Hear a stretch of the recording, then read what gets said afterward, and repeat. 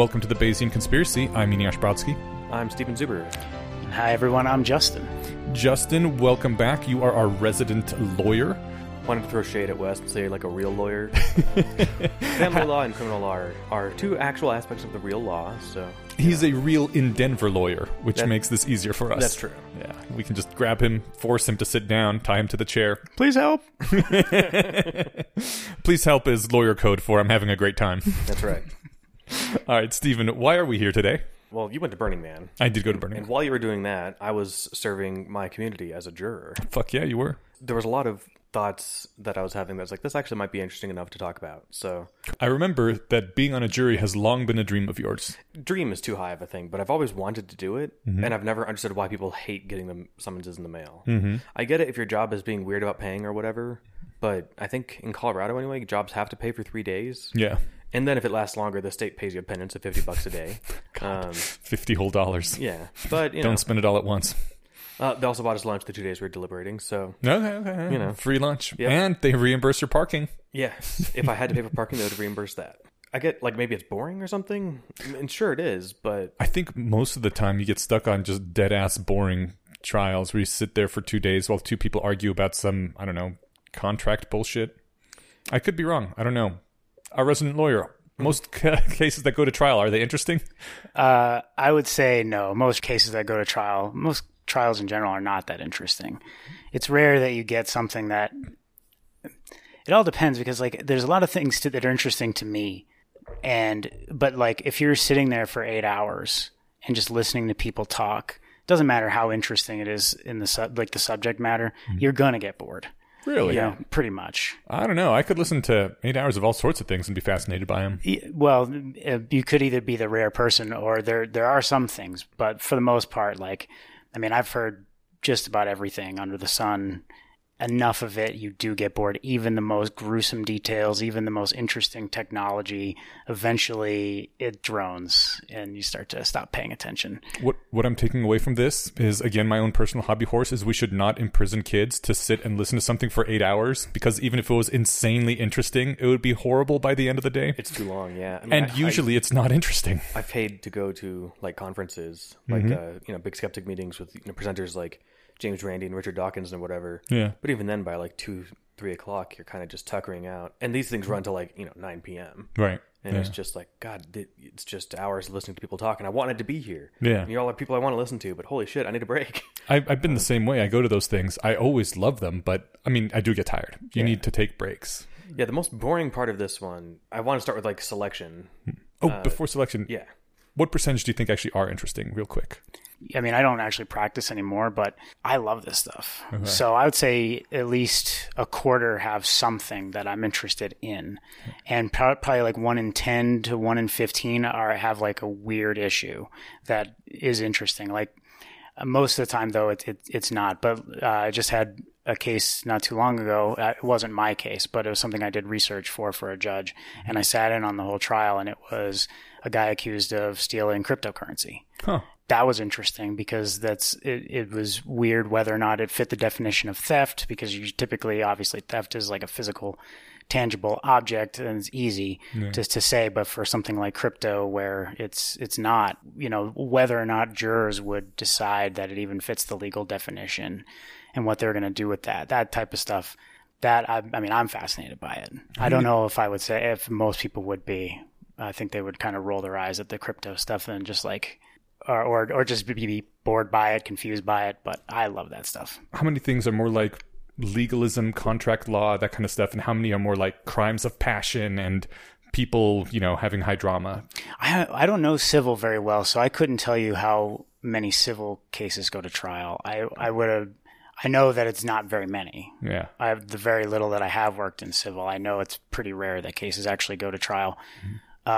Criminal, because there's so many people charged with crimes, there's so many people who go through the system, there are a fair amount of trials. I mean, if you were to go to the courthouse on any random day where you had your trial, there's probably at least one going on somewhere in the courthouse at any given time.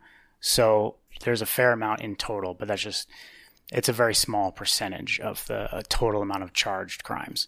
Maybe people just hate being taken out of their comfort zones. their ruts, go into work every day, come back home. They're like, oh no, somebody moved my cheese for the next few days. Maybe it's the boring aspect. Maybe part of it actually might just be dread of, if it does happen to be an interesting case, there's, without burying the lead, like the outcome of what we decided as a group was going to be, do we either put this dangerous person with disregard for human life and rule that he should be put in prison, or do we keep this, possibly innocent person out of prison? Yeah, right? yeah. Or do we let this dangerous person run around the streets and to strike again? It was a big responsibility. It was interesting.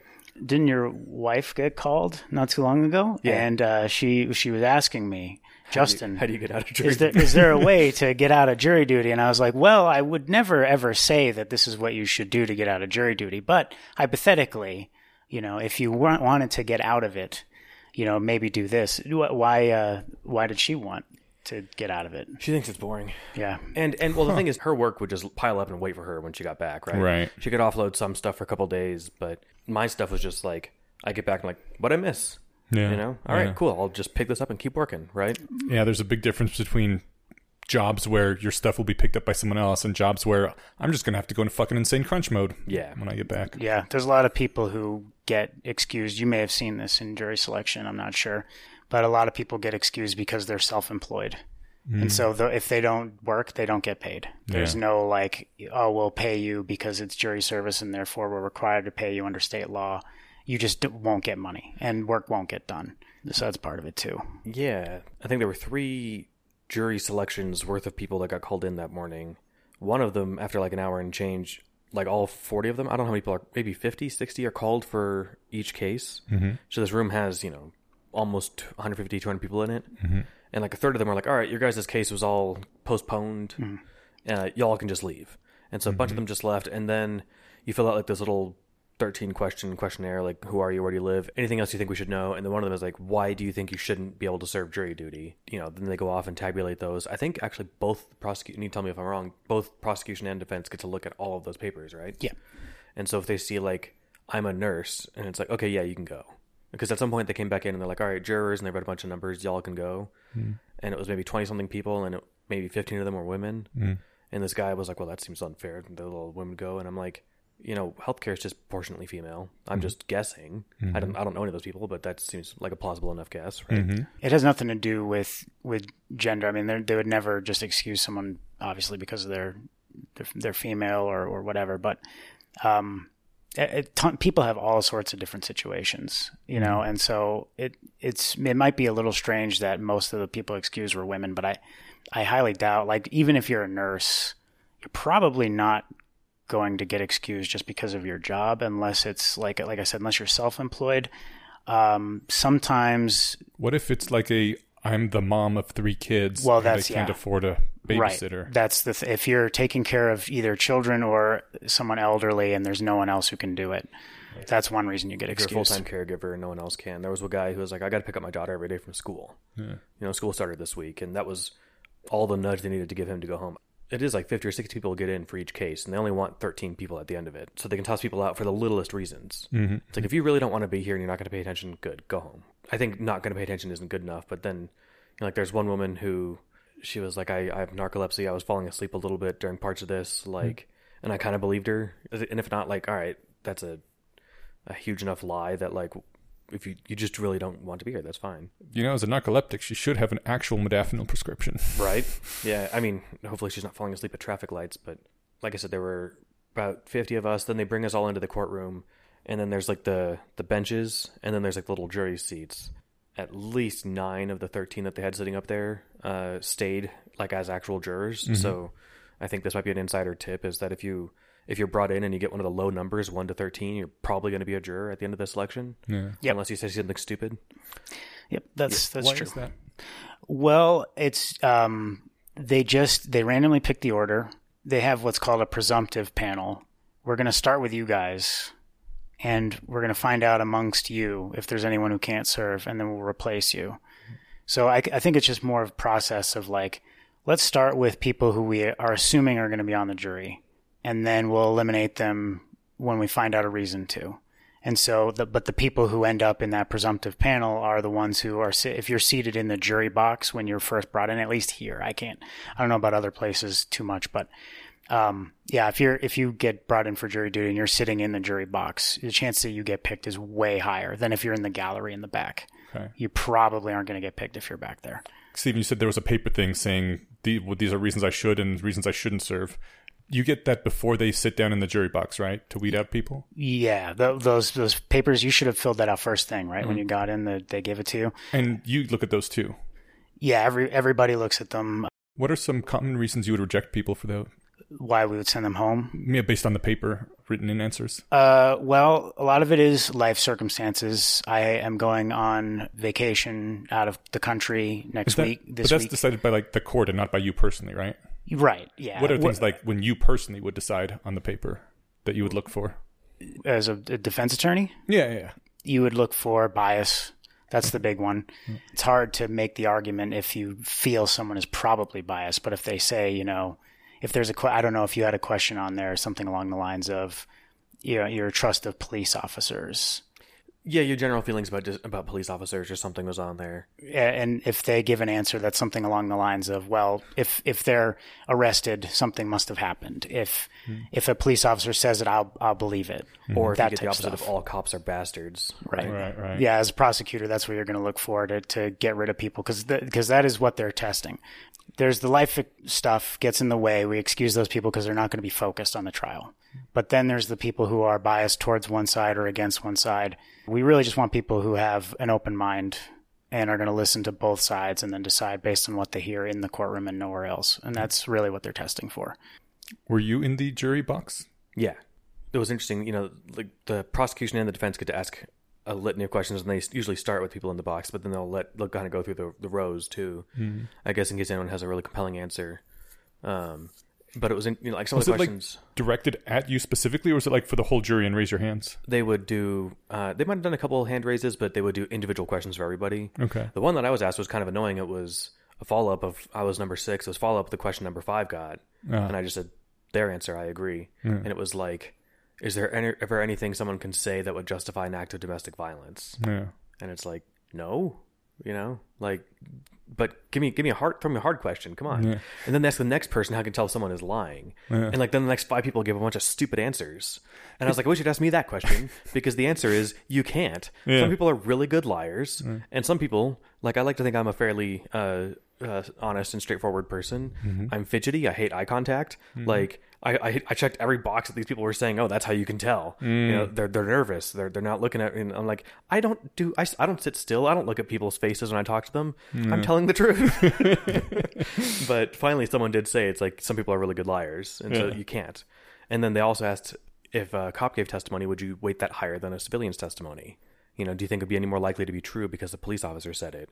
And some people are like, well, my friend is a cop and I trust him and his cop friends. Absolutely. I think that they're trained to be more astute in their observation. Like he gave like a sounding reason, but not a good reason. Was he excused? Or? He was, I think, yeah. Okay. And I think he was juror 1, actually.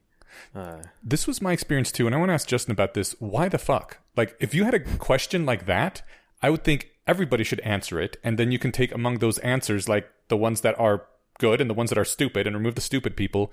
But they just randomly ask the question for, like you said, 2-3 people and then a different question to 2 or 3 other people.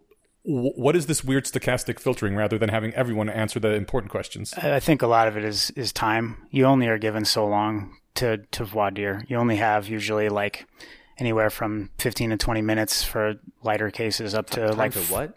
Voir dire. You used the magic word there. Jury selection. Yeah. Voir dire. Yeah. So at most you'll get 45 minutes each side. And so you really are just limited. And there's a lot that you want to ask because there's a lot of issues in your case that you want to weed out jurors because of. You also have some info on the people individually because you got those papers before you start asking questions. So for some people, you already basically know what they're going to say. And it's like, okay, that's good enough. Okay. I don't need to drill them on this. I know that they're not the type that I need to focus on and get rid of them. Okay. But this other guy who, said he gets his news from Fox News and trusts cops absolutely.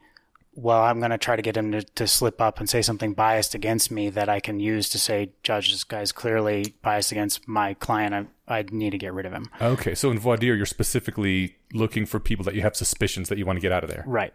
And that was clear from their questioning too. It was kind of fun. Like the defendant was going to plead the fifth. Mm-hmm. And there was a lot of questions from the defense of like, how would you react if neither the defendant or I, the defense lawyer, said anything the entire trial? If we just politely sat there. Mm-hmm. And people are like, well, that'd be really weird. And I think that because they were told, and this was, read by the judge at least 2 or 3 times, that lack of testimony, or you'll probably know the exact verbiage, but the Fifth Amendment reading that everyone gets. Someone who is refusing to give testimony that cannot be considered evidence. It is not evidence. It cannot be considered evidence. It is proof of nothing. Right. That was interesting just to me because in real life that is proof. That is evidence of something. Right. If you refuse to answer. Yes.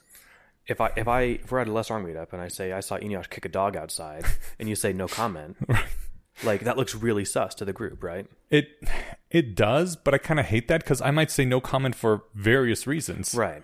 I think it is just a thing in real life where that is weak evidence. At the very least weak. Sometimes it's strong. At the very least, I would like to say, fuck I'm you. not, fuck you. I'm not answering this specifically for non-dog kicking related reasons, which I can't get into because it would compromise people that I love or something. Or just like I refuse to engage in your slanderous bullshit. I'm not going to spend my time defending myself, right? That could work too. Yeah. Yeah. The defense asked a lot of people like, how would you feel about that? And I think people were like afraid of getting in trouble because some people were just like, I think I would have a hard time maybe being perfectly fair there. Like they were hedging around other than saying, so if someone had said, yes, I think it's impossible that someone wouldn't speak in their own defense, they would be excused. But would they get in trouble for like refusing just to commit to their heart the text of the Fifth Amendment? If the judge says this can't be evidence, whatever, yada, yada, and they're like, I disagree. I know you say that. I'm supposed to believe that, but I can't believe that in my heart. I will consider it evidence that they're guilty if they don't speak in their defense. The prospective juror can't get in trouble for being honest, can they? What do you mean in trouble? That's what I'm saying. Is that people tiptoed around their answer rather than as if they would like get a fine or something. As if they're going to get a fine or they're going to be held in contempt of court or something. And it's like, no, you'll just be kicked out. Oh my God, no. Yeah, short of pulling out an officer's gun and open firing, you're not going to get in trouble for just about anything that you do or say in that courtroom. I triggered the alarm in the building and I didn't get in trouble. There are people who don't even show up and they don't get into trouble. Oh, shit. Yeah, there's some guy who just moseyed in like 45 minutes late. I've already been through one round of dismissals, man. I don't even know if you're going to be in this. He had to use the bathroom really bad. Yeah, I guess. Maybe they really wanted to be on the jury or something and were hesitant to be honest because they knew they would get him kicked off. The thing is like I wanted the experience. I was already satisfied with just being through selection, right? I thought that was interesting. Oh, and I didn't say like why I like this. So I'm assuming other parts of the world take after this, but I actually sincerely love the idea. Like, the U.S. justice system has shortcomings. There are lots of legitimate gripes to have. But one thing I really like is that like your guilt or innocence for a crime that you're being charged with isn't determined by like the cop who arrested you. It's not determined by the town sheriff or even like an elected judge, right? It's a random group of your neighbors. I think that's just about the best way to do it.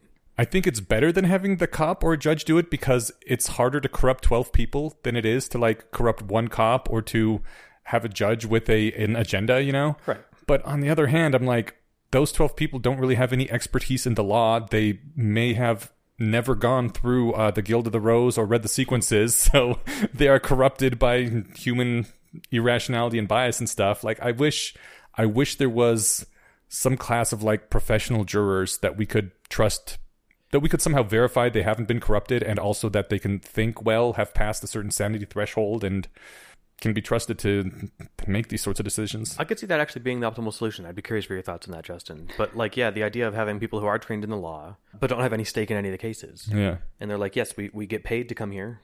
We're not like incentivized to deliver it for extra time or whatever because we're not paid. There's some base rate or something, right? Mm-hmm. And they're better trained than the average citizen. But I guess how do you keep those people random? I mean, you have several thousand of them, and then you pick 12, 13 at random rather than someone would have to bribe thousands of people as opposed to just one judge or one cop. What do you think? Well, so first I would say that the voir dire process weeds a lot of those people out that you're talking about. People with obvious biases. I mean, there's still biases, of course, but with biases where it is clear that it's very unlikely this person's going to overcome it and listen to the evidence, those people are typically weeded out. If you are not of sound mind, it's not exactly hard to tell based on their answers on the questionnaire, based on what they say in response to questions in court. If they are like hard of hearing, we'll know about it. You know, if they don't speak English, we'll obviously know about it. I mean, there's... They did ask out loud in English, does anyone here not speak English? Which is hilarious that they do that. They didn't ask it in 10 different languages. Yeah. And did anyone say, yes, I don't speak any English? No one raised their hand. Yeah. Wow, amazing. I mean, couldn't they just say, if you understand this English sentence, please raise your hand? And whoever doesn't raise their hand obviously didn't understand it. That sounds like a much smarter approach, but I guess the person who wrote the question didn't think of it. And then 99 out of 100 people raise their hand, and the one person who doesn't speak English raises their hand too, because they're like, I think I'm supposed to raise my hand too. now. Yeah, okay. You know, so I get what you guys are saying. I will say that most of my trial experience was actually as a bailiff, not as an attorney, because I worked with judges. What does the bailiff do? In this county or in this area, the bailiff shepherds the jurors. They participate heavily in just basically grabbing you from the jury room, bringing you up to the courtroom, placing you in the right place in the courtroom, and then bringing you back and forth to the jury room for like breaks and stuff. You just end up having a lot of conversations with them. One thing that I've learned over talking to hundreds of these people is that the average juror is a lot smarter than you might think. Okay. First of all, in order to even really be picked, you have to have either like filed your taxes. You have to have like some sort of like voter registration, something where it's like clearly your shit is a little bit together. Okay. Then a lot of the people get weeded out, as I already said, through voir dire. And just like, for whatever reason, most jurors that are selected are fairly intelligent people. They're not necessarily brilliant. They're not going to blow you away with their intelligence or anything, but they're not dummies. That was my experience too when I was on a jury, actually. Yeah. So this makes me feel better about my fellow Americans in general. Yeah, I would say that the perspective of jurors by most people is lower than how quality they actually are. Okay. In general. Cool. Yeah, I liked my group too. There were 3 kids within like a year or two of age 20. One of them I know was 20 because she couldn't even go home and drink after like every day of how, arduous this was. So by kids, you mean young adults? I guess, yeah. Okay. But I'm just more like, man, you can't even go home and unwind with like a shot of whiskey after this. That's a drag. She has within her power 1/12 of the weight to determine the life outcome of this person, but not the responsibility to go home and buy a beer on the drive home, right? Our laws are fucking bullshit. But I mainly also just think that because none of them got my Simpsons references or anything. This was not a straightforward, he obviously did it. Now we need to decide how guilty he is, right? The way I put it is like they didn't have like the politeness like they did on the episode of Simpsons where they're hitting mailboxes from driving in the street, and the guy on the passenger side is hitting mailboxes, and the guy in the rear is holding a camera and saying, "Man, videotaping this crime spree is a great idea." So since he didn't do that, and we didn't get that tape, we just had other stuff to go on, right? None of them laughed is the thing. It was like only like the guys who were like 40 and up who got the joke. Right. One last thing before we move away from voir dire. It was my experience that, like, as you said, there's a limited time. At the end of the time, they got rid of 1-2 more people and pulled people from the excess and put them in. Those guys didn't get asked any questions at all. They're just like, well, we're out of time. You're in. And I was like, it seems a little fucked up. Yeah, that generally shouldn't happen. Usually what I see is that I think it's because it is a pain in the ass, but like you bring new people in, usually they'll allow you to voir dire those people. I think the difference is judges are different, so they'll have it done different ways. Some will have you just do the presumptive panel. So that's like the first 15 or so people. After that, when new people are brought in, you can voir dire that person and that person only because you've already done everybody else. Okay. Some are like you're voir diring everyone. And if you don't get to them, you don't get to them. Yeah. Tough shit, basically. Okay. So they're probably the latter. Your judge is probably the latter. Yeah. How did you feel about your interrogation and acceptance into the jury process? Fine with it. Like I said, anyone who had a plausible reason for like, at least that was asked and given the opportunity to say like, here's why I shouldn't be here. The case was anticipated, like that's the other thing they say is like, this is anticipated to run The judge thought we'd be done by Thursday. Anyone got any stuff going on? This guy's like, well, I got a cardiac exam scheduled for Wednesday, but it's not all that serious. I guess I could move it. And the judge is like, I heard the word cardiac. We'll take that into consideration. And they let that guy go. There was one guy who had shoulder surgery scheduled for Monday. He actually ended up being on the jury. So they picked 12 people to be, they picked 13, and there will be 12 deliberating. Yeah. At the end, you've got an alternate in the event that one of us gets struck by lightning or says the words jury nullification. Right. I want to ask a lot about that. But, if one juror can't proceed, then the alternate comes in. And we didn't finish deliberating until Friday at 2 in the afternoon. Mm-hmm. And if we had taken until 5 or 6, the alternate would have had to come in because this guy his surgery was 8 in the morning on Monday. Yeah. Wow, that's a big risk that they took, keeping that guy. I thought so too. But as the case started, they dismissed everyone else. All right, you guys are our jury. And then not even a bathroom break. It's all right, now we're starting the trial. He reads the charges. I'm trying to remember them all correctly. There were 9 charges. There were 2 alleged victims. So 4 of the charges were just duplicates. 1 charge was illegal discharge of a firearm. And then there was the defendant, the defendant's ex-girlfriend, and the ex-girlfriend's new boyfriend. There was, I think, is it assault after deliberation? Is that a charge? Everything was in the first degree, by the way, too. So it was first degree assault. One was with extreme indifference, and one was with intent or something. Because you said, when we were talking about this earlier, they were already texting back and forth at work, and this guy went to his house and grabbed a weapon and then went. So that allegedly. Yeah. So that's default first degree at that point, right? That's what the prosecution was arguing. Yeah, it's not nothing's default, but okay. That would be the argument. Yeah. Yeah. Right. Yeah. So that, if you had to go and retrieve a weapon and then go to the scene of a crime, it's pretty obvious at that point that you're thinking about it beforehand, planning it out. Yeah. I'm going to just say, unless I'm corrected, it was assault with extreme indifference. Or attempted assault with extreme indifference, attempted assault with deliberation, attempted murder after deliberation, and attempted murder, extreme indifference, both times 2, or all of those times 2. Yeah, 1 for each victim. Yeah. We decided as a group that he wasn't guilty of either attempted murder after deliberation, even though he went home and got a gun first. Here's the case the prosecution laid out. It was a bad breakup. He had a 7-year-old daughter with the ex-girlfriend. He had just served her papers a week or 2 before this. Divorce papers? No, custody papers. Ah. For the kid. Okay. Who knows exactly why and what all the stuff was going on there. If he served her custody papers, does that mean they were beginning the process of fighting custody, or had he just won? They just starting the process. Okay. Yeah. This is the defendant? Yeah.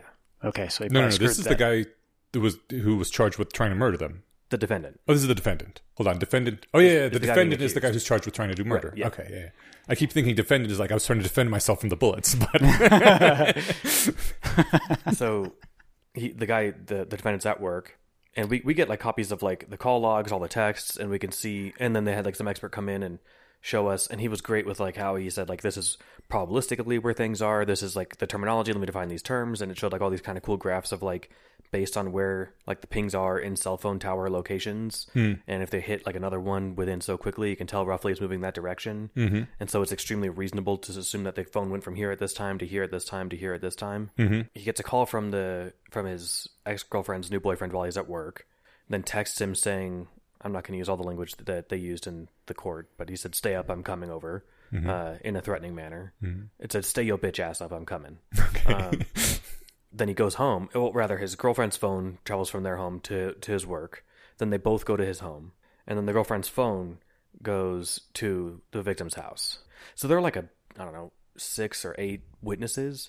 Only one was a witness to the crime, and that was the ex-girlfriend that called the cops right after it happened. And she was the first one, and jurors are allowed to ask questions, but it was the first one. We just sat down, and I didn't... And the person who gave testimony was the new girlfriend or the ex-girlfriend? The ex-girlfriend. Okay. New girlfriend never came. Okay. We're not supposed to speculate on why. Oh, but it's because she probably had a separate trial. It's possible. Okay. She could have also been pleading the fifth. I think they might have been married at this point now. If you get married after, so say we commit a crime last summer, and then we're going to trial this summer. If we get married between that time, we can't testify against each other at trial, right? Or we can't be compelled to testify against each other. If you're both being charged with a crime, you can still plead the fifth, so you wouldn't be forced to testify because anything that you would say would be incriminating. So they would separate the trials. Okay. You wouldn't. But as far as if you're admitting guilt to a spouse that has nothing to do with it, if you're not married at the time, then those rules of evidence don't really apply to you. You have to be married at the time. Okay. Like, I think most cases that go to trial, at least from my conversations with our resident attorney. Wait, most cases go to trial? Most cases that do go to trial. Oh, that do go to trial. The person's guilty. Okay, yeah. That seems to be, because more, prosecution. I represented them, I promise you. Most of them have done something. They may not have done what they're charged with. That's a big issue sometimes, but they're usually it's not somebody who is just like wrong place, wrong time. That's pretty rare that you get somebody like that. It does happen, but it's rare. Yeah, I spent the entire week agonizing over what the hell reasonable doubt could possibly mean. Did they give you the definition? There's usually a definition that goes along with it. It's not the greatest, but yeah, it's reasonable doubt when you taboo the words reasonable and doubt, right? Well, the instruction usually is that it's something that would cause hesitation when considering matters of importance to yourself. Oh, they didn't give us that actually. Huh. Okay, that's pretty standard. Huh. Yeah, I mean that might have been nice just to get something to put it in ironclad words to keep looking at, because I was like, all right, well, I can rule out then for like, this is all like a simulation, and this is all whatever. The Matrix overlords fucked with it. That's not reasonable doubt. Mm-hmm. Like, a prospective framing is possible, but it seems unreasonable. What happens is that his current girlfriend's phone goes to the scene of the crime, to the proximity of the scene of the crime. The first witness, the ex-girlfriend, during her testimony, she had said they got a call from the current girlfriend's phone from him saying, "I'm outside." And she wouldn't have known that he left his other phone at home, but he happened to have. Then he wanted to wait for the ex-boyfriend to come home. Then when he did, he saw the guy get out of the car. Or he waited till he got out of the car, rather, maybe. Drove by and had to angle shots backwards, which means like either shooting. I think he probably put his right arm out the window, or maybe used his left arm, and fired 3 shots in the direction of the guy, who was on the other side of the car, halfway into the garage, then drove off. Then when he was in custody, they picked him up the next day. That's like 10, 12 hours later. If he had washed his hands enough, there wouldn't be gunpowder residue, so nothing came up. So that's not positive evidence that he'd fired a gun, but it's not proof that he didn't. But when he was being asked about, questioned by the investigator, he's like, do you have any guns? No, never. You don't have any bullets? No, of course not. Well, we found this box of bullets in your underwear drawer, and they're actually the same make and brand of the shells that we found at the scene. Actually, I don't think he corrected him on any of the things. He just let him give his story. Have you ever owned this car? And no, never. Never? Okay. Well, if you say so. But there was a previous case brought up, and I think it was just to prove that he had the car. I was going to ask you about this, because usually you can't bring up prior incidences. You're being charged with that incident, right? Not with stuff he did in 2020. Right? Yes, right. So I think they had a cop come in and say in 2020 he was there for this crime. The girlfriend had called saying that he threatened her by shooting a gun in her proximity outside somewhere. I think it was just actually to establish that he owned the car, because the cop said yes, he was driving this car at the time. Yeah. But the fact that they gave the whole context of it, and then you're told don't consider the rest of this for evidence, was really hard. Sure. So anyway, when he said he never owned the car, but then he made a couple calls to his current girlfriend, while he was in there, saying, "Junk that car. Sell it? No, don't sell it. Junk it. That looks suspicious." I thought I was going to have to be like the devil's advocate the whole time, and I did a good job, I think, as best I could. I could have. You mean during deliberation? Yeah, during deliberation. I think I did an okay job trying to not let anyone just be like de facto follow the prosecution's story. Like, let's try and challenge it along every avenue of defense, and let's try and paint an alternate series of events that could have coincided with all the evidence that we have, like where the current girlfriend's phone was, and him trying to destroy his car, the week after the crime and stuff like that. But what ended up happening is his current girlfriend sold it to some guy, and then there's a paper trail of it having been sold. They brought in the guy they sold it to, and like I've only seen these witnesses, but I've never seen a more unreliable witness in my life. His story changed while he's up there in mid-sentence. Oh shit! Like, but the point is like I have the car now, and yes, I bought it. Yeah. But it's like, how did you come to get it? Well, I was on the bus just going around one night. And then, I was with my friend, and wait, on the bus? No, he was driving me around. My friend was driving me around, and then there was this car, and I was like, oh, nice car. And, oh, you want to buy it? So, sure, yeah, of course. And it's like, what, you? And he comes in, with like basketball shorts on, and it's like, you're just carrying around enough cash to buy a car. But if you're, I think it sold for $500, and it's a 2008 car. So like they just sold it just to get rid of it. Right. You know, this was not the market value of this car. But I mean, I don't even know why they brought him in, because we had like the bill of sale and like the title exchange. Like this guy didn't bring anything to the table. I was gonna ask him. Oh, that's what I meant. So jurors are allowed to ask questions after the defense and prosecution go back and forth. Of the witnesses? Yeah. Oh, neat. Jurors, do you have any questions? And so Is this in all of the U.S. or is this like a special Colorado thing? It's, I think, jurisdiction dependent. Yeah, some places allow it, some places don't. But I like that they did. And I brought that up. I meant to bring that up earlier because I didn't ask any questions of the first witness, the primary one, the only one who was party to the scene. Because A, I didn't know she wouldn't be back. And B, I didn't know we couldn't ask her questions later. And C, I was nervous. It was kind of just started. So no one asked her any questions. The second person, I forget, he was just some cop that wasn't like that interesting, but I asked a question just to get clarification on something, really just to like try and break the ice. Like, we can ask questions, guys. The person on my left, she ended up being the alternate, but she was a law student. She was going to like corporate law or something or other. But she also had asked questions, and she also took plenty of notes. Some people, you're given a binder. Some people never opened it. And I'm like, are you guys going to remember all this shit? Like, you know, I'm not like a huge note taker in school or whatever, but like, you know, this kind of dry material, I want to remember everything. I took like 7 pages of notes, and, you know, not like dense, you know, but it's like, I wanted to mark down who all talked and what they all said. You asked the guy about the car question? Oh, I didn't even bother to, actually. Oh, okay. Because I wanted to ask him, like, who gave you the car? Because he never said. He said it was dark.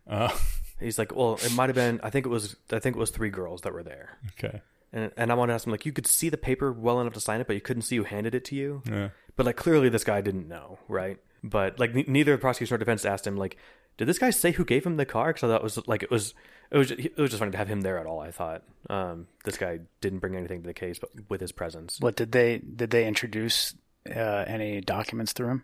The bill of sale, who did that come in through? Oh, you mean did it come from the prosecution or the defense? No, in order to introduce that evidence, there has to be a witness who can testify to that it is what it is. Oh, then I suppose that's what they did. Yeah. Yeah. They brought him in to be like, is this the bill of sale? They did ask him to do Yeah. this. Now I see. That's why they brought him in. They Okay. probably wanted him off the stand as soon as possible because he's like, this guy does not help us. He makes us look terrible because he's lying or whatever. He looks like an asshole. But in order to get that bill of sale to show that it was this guy's car, they need somebody who can testify as to what it is. They should have given us all a 10-minute crash course in this stuff, because I remember you've told me that once before, but it didn't stick.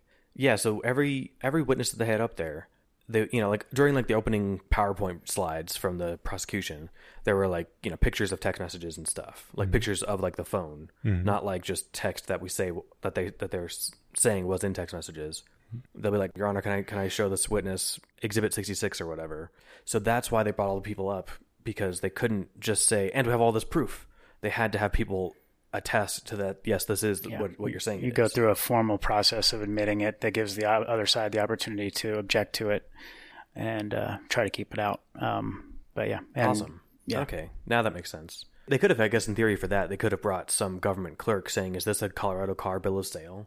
And that would have also been sufficient, maybe? Well, but is it the bill of sale of this car? You know, I mean... Right, yeah, good point. But they asked him, is this the one that you signed? Is that your signature? And he, yep. So they needed him to say that. Yeah. Okay, yeah. We can't just take someone's word for it. They're like, we talked to the guy. He said that he signed it. Yeah. Okay. Beyond a reasonable doubt is a heavy burden. You know, they're not going to be able to prove their case with just going, it's good enough. We got a clerk. Yeah. You know, people do hold them to that. Like, it's most often you do get convictions. I think the conviction rate in the United States is somewhere in the mid 70% or low 80s, somewhere in that range. But like, if you do enough of that, like trying to end in around the, you know, proving your case, like taking shortcuts, eventually it will add up. And not only that, but the defense would have objected to any attempt to bring it in through someone who had no real knowledge of what this document was for, what it proves. Right on. So I did like that. It was like watching Legally Blonde for at least a handful of times. Usually the defense was like, objection, you know, speculation or whatever. Objection, that sounds like an expert assessment question. You're just asking about what happened. You can ask like, this person is an expert. I do like what Yassine said when we had him on. He said, my clients are almost all guilty. My job is mostly to make sure the process is followed and the rights aren't violated. And I think this guy did a good job at that. You know, so the prosecution laid out the story that I've given you, right? Mm-hmm. The defense, he had said, you've heard the story about what the prosecution's saying has happened. I want you to ask yourself, as we go through all the evidence throughout this trial, what is being proved and what are you being asked to assume? What he notably didn't do was give us an alternate series of events. Mm-hmm. and I'm assuming that's because he can't lie. I mean, I'm guessing. I mean, the defendant, not only can he not lie, he doesn't want to speak. I mean, what about the lawyer though for the defendant? Yeah, you can't lie. I was always under the impression that the lawyer could say anything. That like the right to lie is a protected right in the Constitution or whatever. No, I mean, if you misrepresent, you're an officer of the court, and what that means in practice is that everything that you represent to like the judge is truthful. And if you lie, I mean, you could be in serious trouble. You could lose your license over stuff like that. Are you an officer of the court even if like you're a private attorney for someone? Because then you're just working for that one person. Yeah. Huh. Yeah, if you're a member of the bar. Okay. Pretty much, yeah. Right. This guy was a public defender. And I know that because at the end of the trial, like as we're all loading the elevator after we finished everything and deliberating and whatnot, someone comes up to us. She'd been in the stand for like the last couple of days taking notes. She was like, I'm an investigator with the public defender's office. Can I follow up with you like on Monday for a couple questions? And I said, sure, Did you get a call? I did, yeah. And it was interesting. She had asked if we were split on any of the rulings. Or she asked, like, which ones were you split on? Like, as if we were, as if we weren't. We were unanimous on all of them. On all of our judgments, not rulings, whatever. I didn't know the juries could be split. If half of us, or whatever, 10 of us thought guilty on this one, but not, 2 thought not guilty. Isn't it just we haven't decided then on that one? Yeah, it's a hung jury. I mean, you'll get instructed, if you're like, if you're deliberating for a little while and you can't come to, like, let's say you're 6-6 on something, you'll get brought in and the judge will be like, okay, so I understand you guys are kind of split. Keep trying, and then they'll send you back, do that maybe one more time. But if you're still split after a while, they'll just declare a mistrial. And sometimes it's not a mistrial if only one count necessarily you're split on. They could accept the verdicts for all the stuff you do agree on, but they don't have to. And that hung jury just means that basically the case starts over, essentially. Okay. And so the trial clock, the speedy trial clock, starts at the moment of the hung jury. Yeah, see, I guess I didn't understand her question then about what she meant, which ones were we split on. Maybe she meant like at the beginning, but I think she just wanted to know where you guys had, if there were any disagreements as to like what.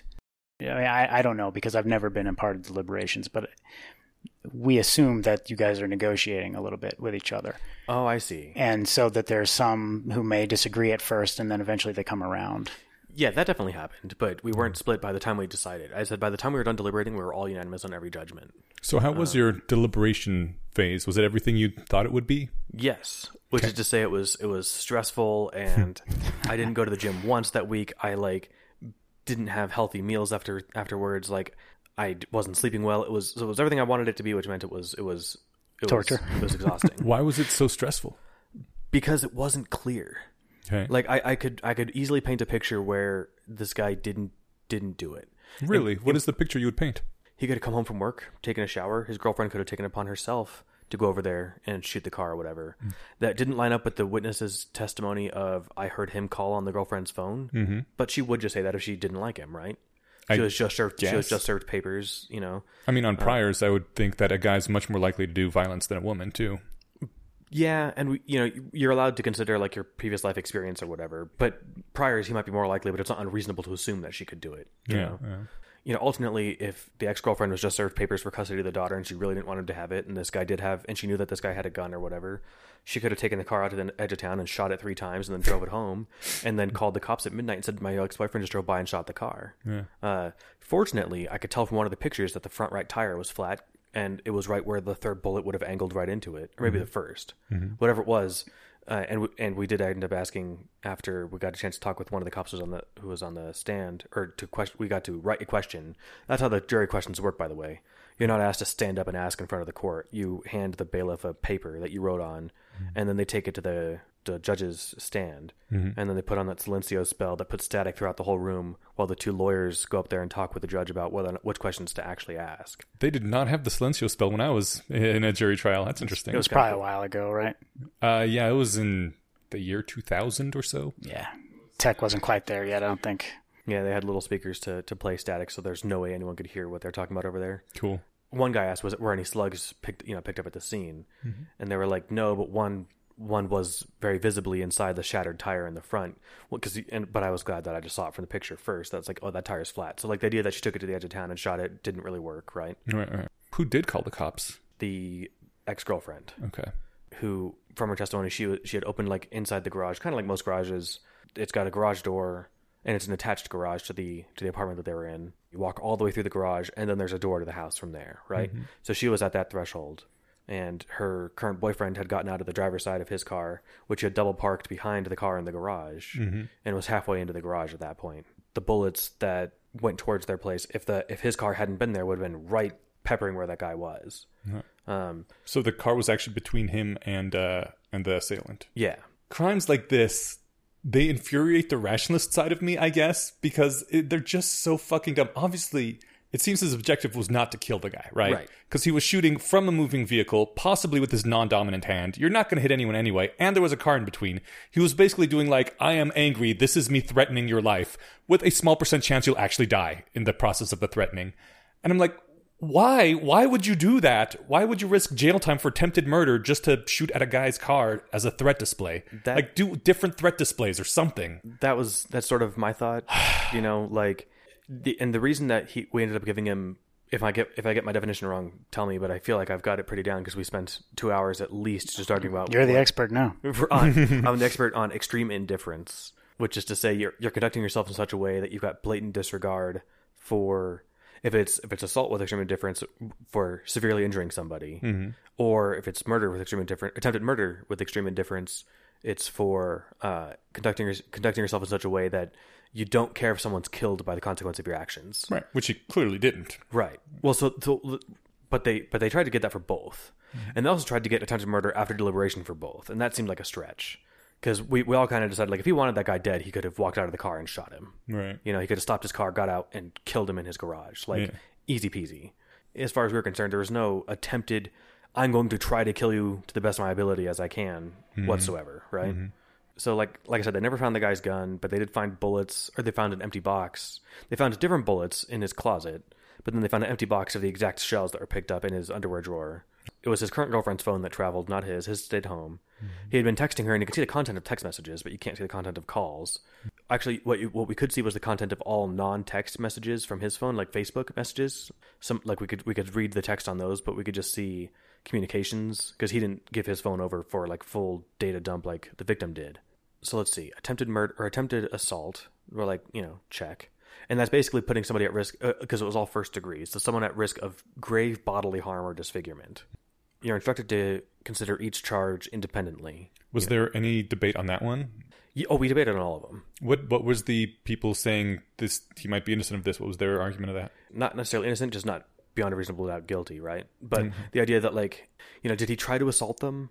He shot a gun at them. So did he shoot a gun at them or shoot a gun at the car? Like, those are the kinds of arguments, right? Okay. Like, we figured if he had stopped and put 3 rounds in the trunk of the car, mm-hmm. like just as a hey, fuck you, I'm serious here. I'm don't mess with me. I don't think we'd have even got him. Maybe for the assault. I don't know, but like there'd be no attempted murder there, right? Mm-hmm. And it'd be weird to try and charge him. It's like he didn't even shoot towards the guy. Mm.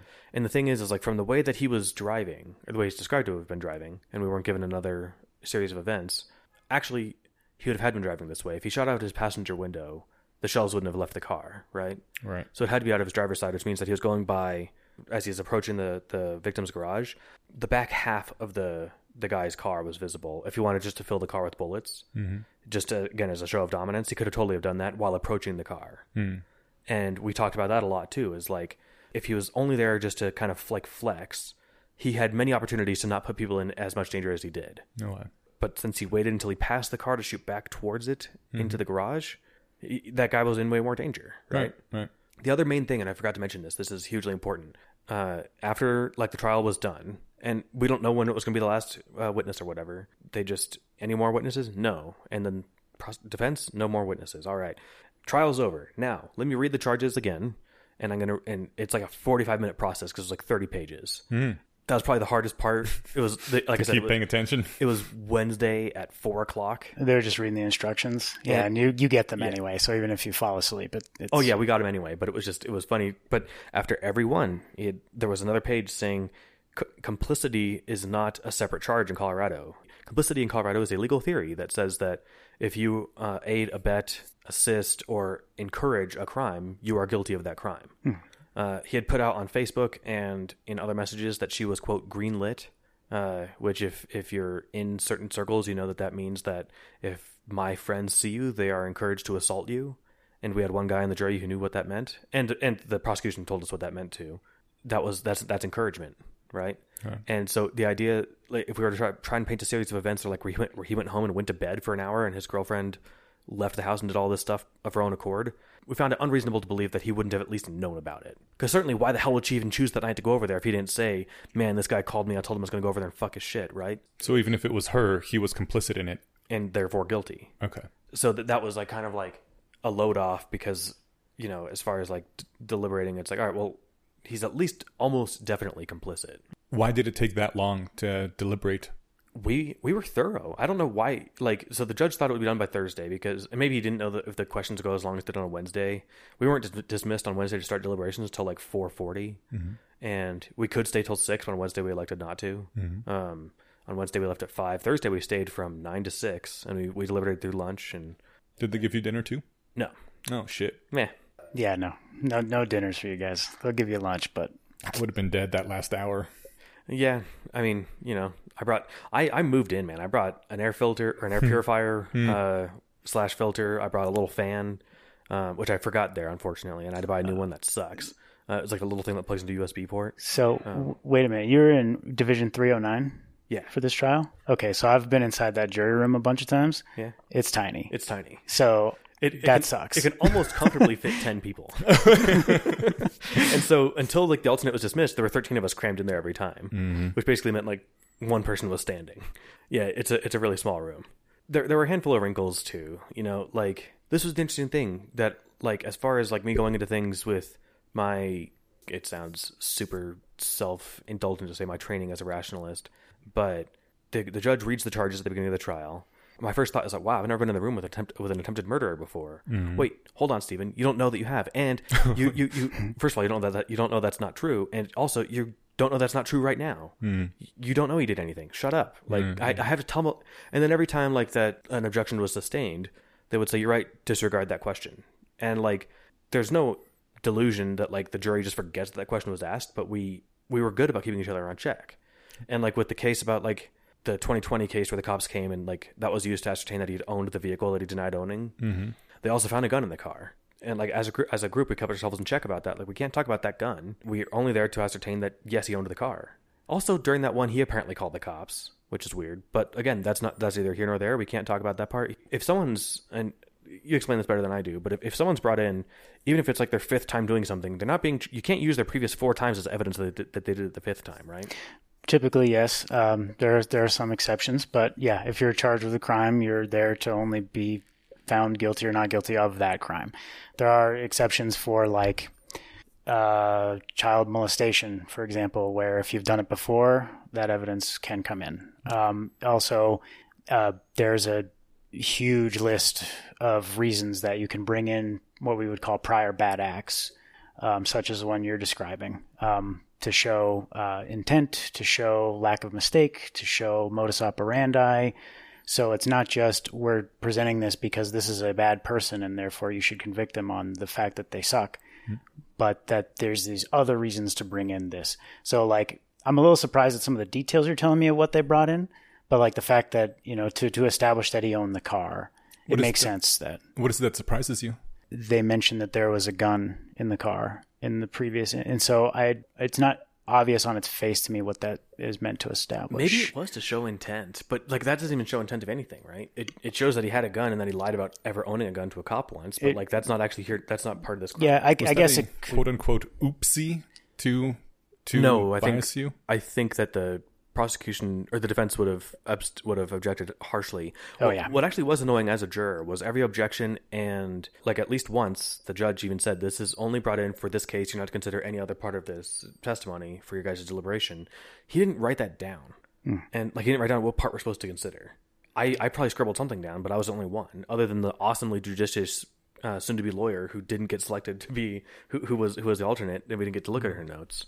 Yeah, those are selected at random, so she just got unlucky. Yeah, her seat was just already, it was going to be number 8, I think. That was going to be the alternate no matter what. But yeah, I wish that he had said, for this part, when you guys are talking about this guy's testimony, only consider these 2 things.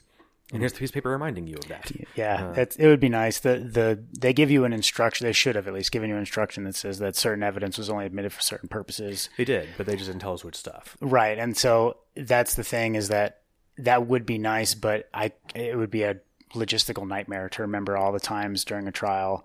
In any one trial, it might not be a big deal, but especially if you're a public defender and you're doing these all the time, to remember at which point someone said a thing that was only supposed to be considered for one specific purpose, to write it down, to have it as part of the instruction, to make it part of the instruction conference. I see, because it has to go through all the official paperwork rather than just like, here's a sticky note, I wrote down what he said. Yeah. That would be a pain in the butt. It would be nice, I agree, but it would have been maybe better, arguably still, that might be worth the trouble just to save us the trouble of trying to remember as jurors. No, it's good feedback. Like, one thing is that, you see so many of these and you forget what could just improve, because some stuff is it's baked in. You just know that that's how it's done. And there are times when it's like it's very obvious what could be done better, but then there are times when little things like that, it makes total sense that you would, as a juror, want all those, but also a defense attorney, for example, might object to that, because we wouldn't want it in the instructions necessarily. We don't want to remind you that this person said that there was a gun in the car. We might hope that you forgot about that. But if we have instructions and he reads out the instructions and you're given the instructions, it might continue to highlight this fact that we don't want you to remember. Yeah. So it's tricky. I do like that we were all very honest about what we thought, and I elected not to push to be jury boss, otherwise called jury foreperson. Oh, back in 2002 or whenever it was I had my thing, it was still foreman or forewoman. They called it foreman, but since... Oh, okay. I was being generic. It's foreperson. Okay. Yeah, so we had a foreman who had been on a jury before, and that's basically why I was like, because none of us really wanted to do it, but I was like, I will if no one else wants to, and he's like, well, I will if no one else wants to, and I was like, well, you've been on a jury before, I'll let you do it. Because by that point, I was kind of bummed that I wasn't the alternate, because I didn't want to be part of deliberations. That is so weird. Like, you want to be on a jury, but you don't want to be in the deliberations? Like, that's the whole point of the jury. It was, and that's what I was looking forward to, right up until it was like, shit, this is like actually a messy case. Huh. And if I'm wrong, then I make a bad decision and something bad. If I'm wrong, a bad outcome happens. And right? You're also dealing with heavy charges, like what he was charged with. They won't tell you sentence, so you don't know what his sentence could have been. You can find it out now if he is sentenced, but they won't tell you. But it's just obvious. These are extreme felonies. You're gonna spend significant time in prison if you're convicted. Yeah. I think that's probably pretty obvious to everyone, even if they don't tell you what the sentence is. And we are instructed to not worry about that part. Yeah. I remember in my jury trial, the attempted murder was on camera. Like, there's video of the guy stabbing the dude in the neck. There was no question that it was him, and that's what was happening. The lady in the deliberations at the end was like, murder is such a big word. I don't know if I want to be responsible for convicting someone of a murder charge. I was like, I didn't say this, but I was like, bitch, you tried to kill someone. It's a big word for this big. Yeah, right? You can't just, I feel icky being responsible for part of the conviction, so he goes innocent. Like, goddamn. That's why, as a jury, none of us in fact, one of the guys, I think the jury foreperson, I think he kind of just bought the whole story wholesale. He also kept bringing up, I'm trained with guns. Anyone who knows that anything downstream of a gun is meant to be killed. Mm-hmm. And I was like, you say that like it's obvious. Mm-hmm. And it's obvious to anyone who's fired a gun. But if you're just a reckless idiot, it might not be that clear. He might have done it, with no regard for the outcome, not because he was intentionally doing stuff. And he's like, well, how can you not intend to kill something that you're shooting at? I was like, if that's not what you're trying to do, and you're not trained properly with guns. If your gun is just like an intimidation tool for you. Yeah, but we ended up, again, not going for any of the after deliberation charges, just because, murder is a big word, and it's like, this guy did not try his best to kill anybody, right? Mm-hmm. Yeah, deliberations were very emotionally trying for you. Yeah, and I could tell I wasn't the only one getting fatigued by it. Again, it was just serious stuff. Like I said, he didn't have the courtesy to be wearing a GoPro and screaming his name while he was doing it, This was another big thing to consider, was like, he called his girlfriend, and his current girlfriend, and instructed her to destroy his car. Mm-hmm. And it's like, is that a reasonable thing for someone who didn't do it to do? Yeah. And so I kept starting to say, I thought I was going to be the biggest skeptic in the room. Like, hey, let's try to consider the alternatives. There was another guy. He was killing it. And he was just like, I'm not sold on any of this just yet. Like, even like the assault, once we're working our way up through the charges, he's like, no, I'm not there yet. And why? And he wanted to give everything the longest, fairest shake possible. Okay. And so we talked about like the destroying of the car, and he's like, is it reasonable for someone to want to destroy their car if they didn't do it? And I was like, yeah, man, there are some people who have a justified distrust of cops that did I mention the defendant was black? No. So the defendant was black.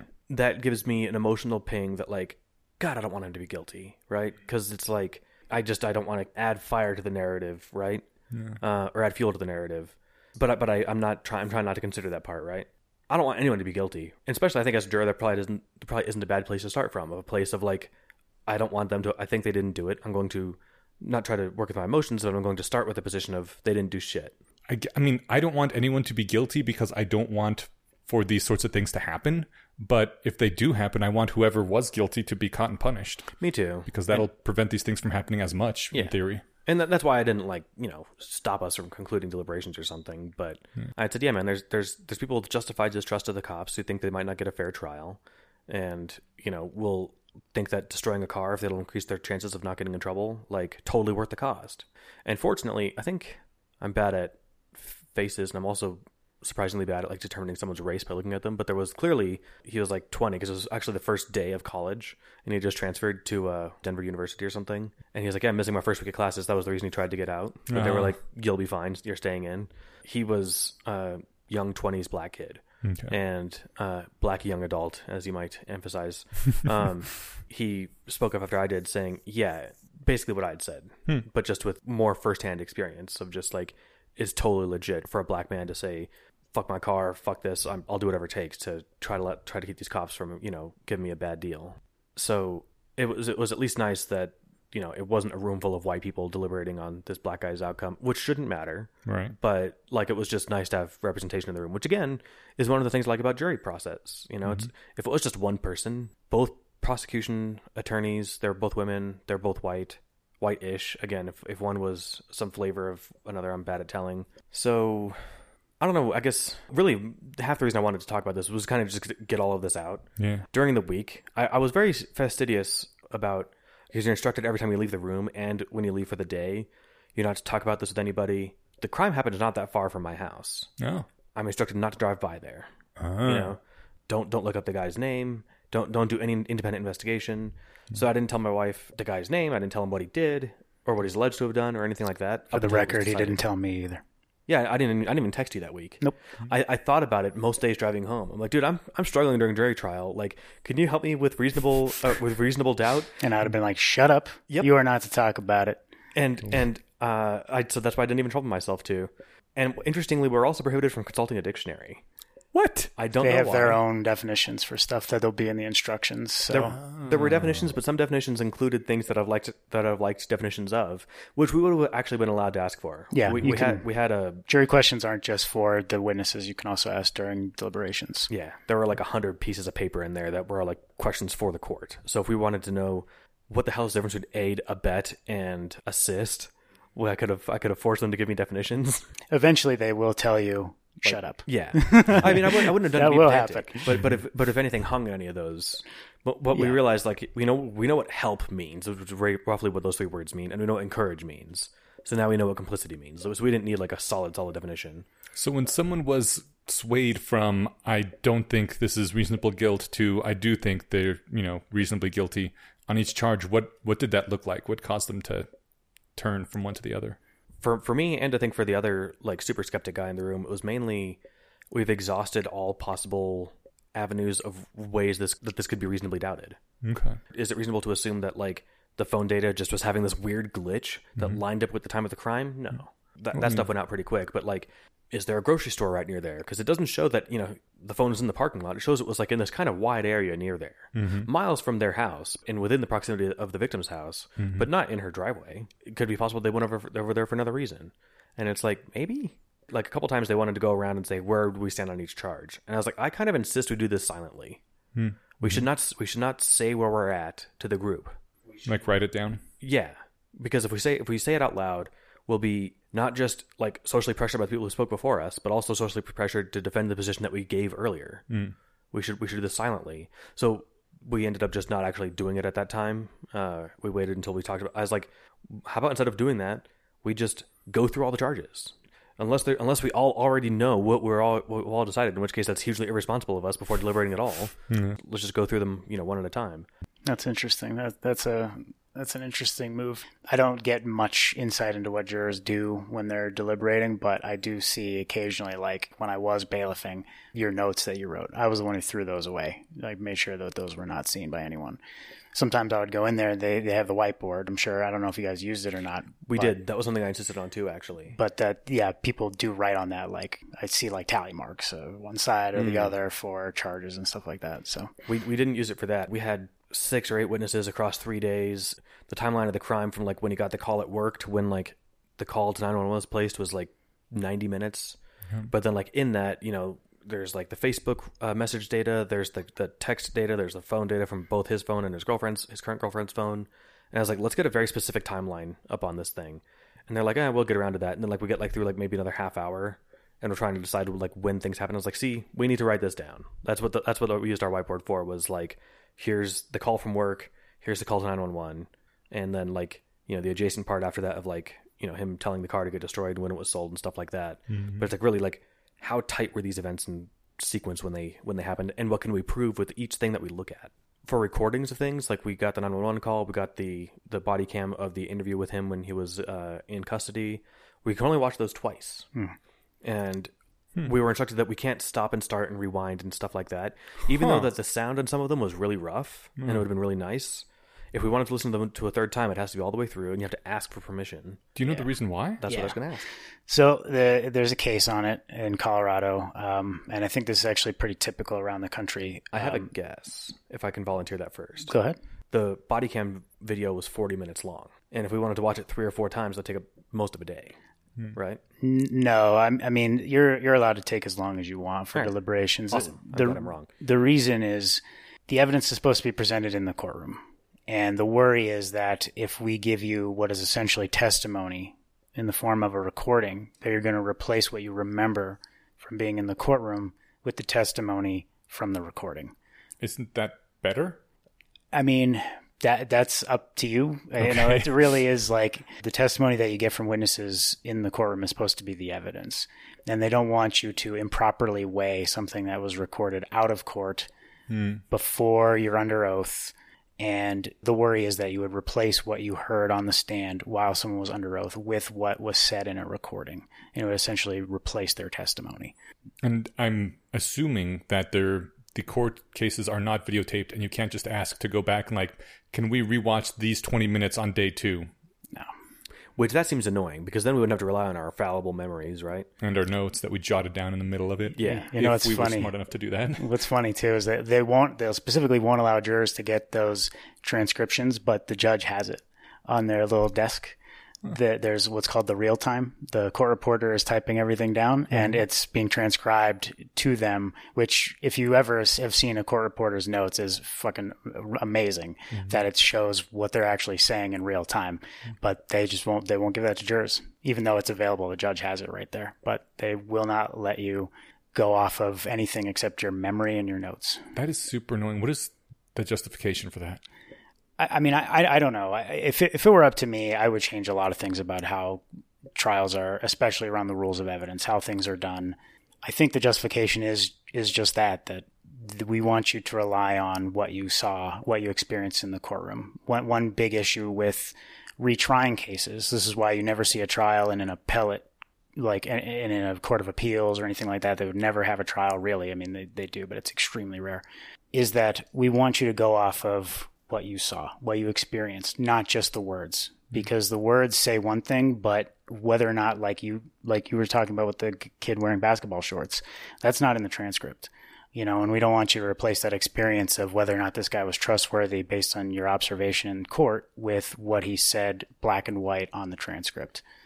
I can see the pros and cons to that. Yeah. I mean, the pros being that real life is far higher bandwidth and you don't want to cut all that extra info that you get. The con being that it makes the whole thing much more, in my opinion, vibes based, where like a charismatic lawyer would have a huge advantage over a less charismatic lawyer. Yeah, the public defender did not have a lot of charisma, but neither really did the prosecution. They had more borderline yelling, as in like imploring. Okay. In their final presentations. And then that would really turn me off. It kind of did to me too. But what was nice is that I want to be turned off by the prosecution, right? Okay. I want to kind of go through it on the merits of the evidence and what I saw, rather than like the great narrative that they put together to say this is what happened. Like, so the prosecution gets their last, what do they call it? The last presentation? Closing arguments. The closing arguments. Then the defense gets theirs. And then the prosecution gets the reply or rebuttal.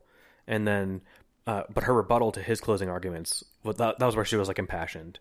Because she was like, you're going to tell me that these like 8, what's fun is like, as he's doing his thing, they don't get to like go off and make a PowerPoint, right? The other person is there typing the whole time, making like a fresh slide and everything, you know, in real time. You're going to tell me that these like 9 things all coincidentally happened? And I was like, oh, you're trying to get us to like fall for like a huge conjunction fallacy. And it's like, it doesn't have to be all of those actually. It just has to be like really any 2 or 3 of them. So I kind of saw what she was doing there, but I understood where they were coming from and stuff. How were the closing arguments, in your opinion? It was a lot like the opening arguments. At the beginning, they're like, we're going to show you all this evidence of, you know, why we think the defendant is guilty, and we want you to vote guilty on these charges. And we're going to make that clear throughout the case. Then at the end is like, we made it clear throughout, we believe we made it clear throughout the case, yada, yada. The defense attorney's closing arguments were like, and this is actually something that I wish we had the court transcript for, was because during the 911 call, the victim made right after the shooting, you know, the guy was like, obviously don't delete any text messages, you know, anything like that. Keep all the correspondence. She deleted 10 of her own text messages, and we don't know the contents of them, right? And apparently, she said on the stand, none of us remembered that she didn't delete anything, because we didn't see that she had deleted them until after, and so we didn't like think to make a note that she said she never deleted anything, right? But the defense attorney said that, you know, he called into question her trustworthiness as a witness because he alleges that she lied under oath. And we talked about that because none of us could remember if she actually said that, but we're going to take his word for it because he probably wouldn't get that wrong, right? Yeah. And we're like, all right, so what could these messages possibly have contained that would have exonerated any of this behavior? Like nothing. The only thing it could have contained would be like, ha, got you. Because, she had said something like, it's chess, not checkers. Like, like the custody over this daughter or whatever maybe thing, right? It's like, haha, I got you to shoot at my boyfriend, so now I get full custody, that kind of thing. Something kind of like that maybe, right? Okay. But, you know, if she had goaded him, the only thing that those messages could have contained that would have exonerated the defense would have been like, man, we got you, man. I know what kind of gun you have. We went out and shot my car, called the cops, told them we saw your car. You're fucked. Yeah. But if it had contained those messages, we believed as a jury that he would have submitted his phone and shown those messages, right? Yeah. Although I think actually those ones were sent via Facebook Messenger and they were unsent, which would have also removed them from his phone. As I'm going to understand. I don't have Facebook Messenger, but a couple kids in the room still did. And so we got to get a good understanding of what unsent meant. Did you try sending and unsending things to each other? No, because we don't have access to our phones. Oh, okay. During deliberations. So we couldn't, that might have constituted an independent investigation, right? Okay. Yeah. Would that have? Yeah. Okay. So like here, I've got a message from you that I sent to you that said, thanks to the thumbs up. I can delete that. It's gone, but it's still on your phone. Okay. I think the difference with that and unsent is that you would see on mine, Steven unsent this message. Yeah, I've seen that on a number of services. Yeah. So, like Discord will show like a message was here. Yeah. Signal does the same thing. Yeah, that makes sense. Anyway, I kind of wanted to get this all out. As somebody who's been trying to practice to think about things correctly for the last decade plus, there was an interesting exercise in like being told you can't consider this for evidence. Because in my mind, I'm like, I know what that means, and so I think I did a good job about doing that. But it was just interesting because that's not how real life works. Like unless there's a good reason for it, like you've got the sniffles, it's COVID season. That is weak evidence you have COVID. You got a positive COVID test. That's great evidence you got COVID. The test is expired, but it's not that expired. Then you say you learn that the tests the day after expiration date are totally useless. In fact, they all come back positive. Okay. Right? Now that positive test means nothing. Yeah. Right? So that's a circumstance where I can say that evidence can't be considered, because now it's not that I can't consider that evidence, it's that it's no longer evidence. Right? Yeah. Side note though, COVID tests are actually good for at least 2 years after the expiration date. Oh, good. The FDA came out with a thing with that, so they are basically just giving away expired COVID tests everywhere if you want more. So I realized I did the lion's share of the talking for this portion, and you had the awesome experience. I just really want to just get it all off my chest and kind of just get it out there. What were the final charges, convictions, and are you happy with them? Happy. Okay, I'll table that question. Right. We worked our way up through the severity, and what was fun is the judge read them, and he didn't know what order we did it, obviously, but he did it from most severe to least. Okay. And so I didn't enjoy exactly the experience, but I did watch the prosecution's faces as he read. Attempted murder after deliberation, victim number 1, not guilty. Victim number 2, attempted murder after deliberation, not guilty. Watching the prosecution's faces, kind of just getting like more and more like I'm not showing an expression on my face by purpose. Because I think they would have been upset if we had voted not guilty on everything. Yeah. He didn't get either after deliberation, attempted murder. We gave him attempted murder, extreme indifference on the boyfriend, the one that was in the garage that he shot into. Yeah. Not on the girlfriend, even though she was in the garage. We thought it was very plausible he didn't see her because she was at the very back end of it. Yeah. And she's not that tall and there was a car in front of her. But we did get... so then there's also the assault charges. I think that we decided that they were both assault charges were guilty, whether like the extreme indifference and... I can't remember if it was after deliberation or maybe it was with intent was the other one. So like I think with intent is like I go and hit you with a bat. Extreme indifference is like I know you're around. I put a blindfold on and I'm swinging a bat wildly, right? Both are assault in the first degree because you stand to risk of being gravely injured, right? Am I speaking too much out my ass here? Part of this is from memory of what the charges actually were. I remember the murder ones, or the attempted murder ones. So for assault, the intent to hit somebody has to be there. So it would be almost duplicative to have with intent. It seems to me, unless that means something else. I don't know if I've ever seen that charge. I could have sworn there was an assault with extreme indifference. That makes sense. But okay. Then there was run-of-the-mill assault, and then assault with extreme indifference. Does that sound plausible? It sounds plausible. I've never heard of assault with extreme indifference. I mean, I could see an analogous depraved heart murder is usually what it's called. It's the same thing though. Extreme indifference murder. That makes sense to me. That it's the intent to cause serious bodily harm through extreme indifferent actions. Yeah. If I went to the football game and was firing a beanbag shotgun into the crowd, right? I'm not trying to kill anybody. That's why I bought a beanbag shotgun and not a real gun. But I don't care if I really hurt somebody, right? The most vivid example I heard was I'm out on my motorboat and I want to get to over there, so I just drive through some people that are swimming. I didn't want to kill them. I don't care if they live or die, but my extreme indifference to whether they get hit by my rotor and murdered is murder. Yeah. I was thinking with the assault one, the beanbag shotgun. But yeah, the extreme indifference. Yeah, it's like we said that she was that the female victim was assaulted but not attempted murdered with indifference, which logically doesn't actually make any sense. If you're assaulted by a bullet or by the possible presence of a bullet, you're attempted murdered by one. And we're also instructed each charge has to be considered individually. If you just don't feel like it fits, it might not be logically consistent, but it doesn't actually have to be. In my trial, we had an attempted manslaughter charge, which is weird because manslaughter is like, I wasn't trying to kill the dude, but he died as a side effect of my attack. And then like the attempted manslaughter is like, so you attempted to have him die of your attack without trying to actually kill him, you know? Yeah. But we understood what they meant by the vibes of you know... Attempted manslaughter? What's that even mean? That means that it was manslaughter, but the guy didn't die of it. Oh, I see. Not that you tried to manslaughter somebody. Is what we came to. Well, you tried to manslaughter somebody.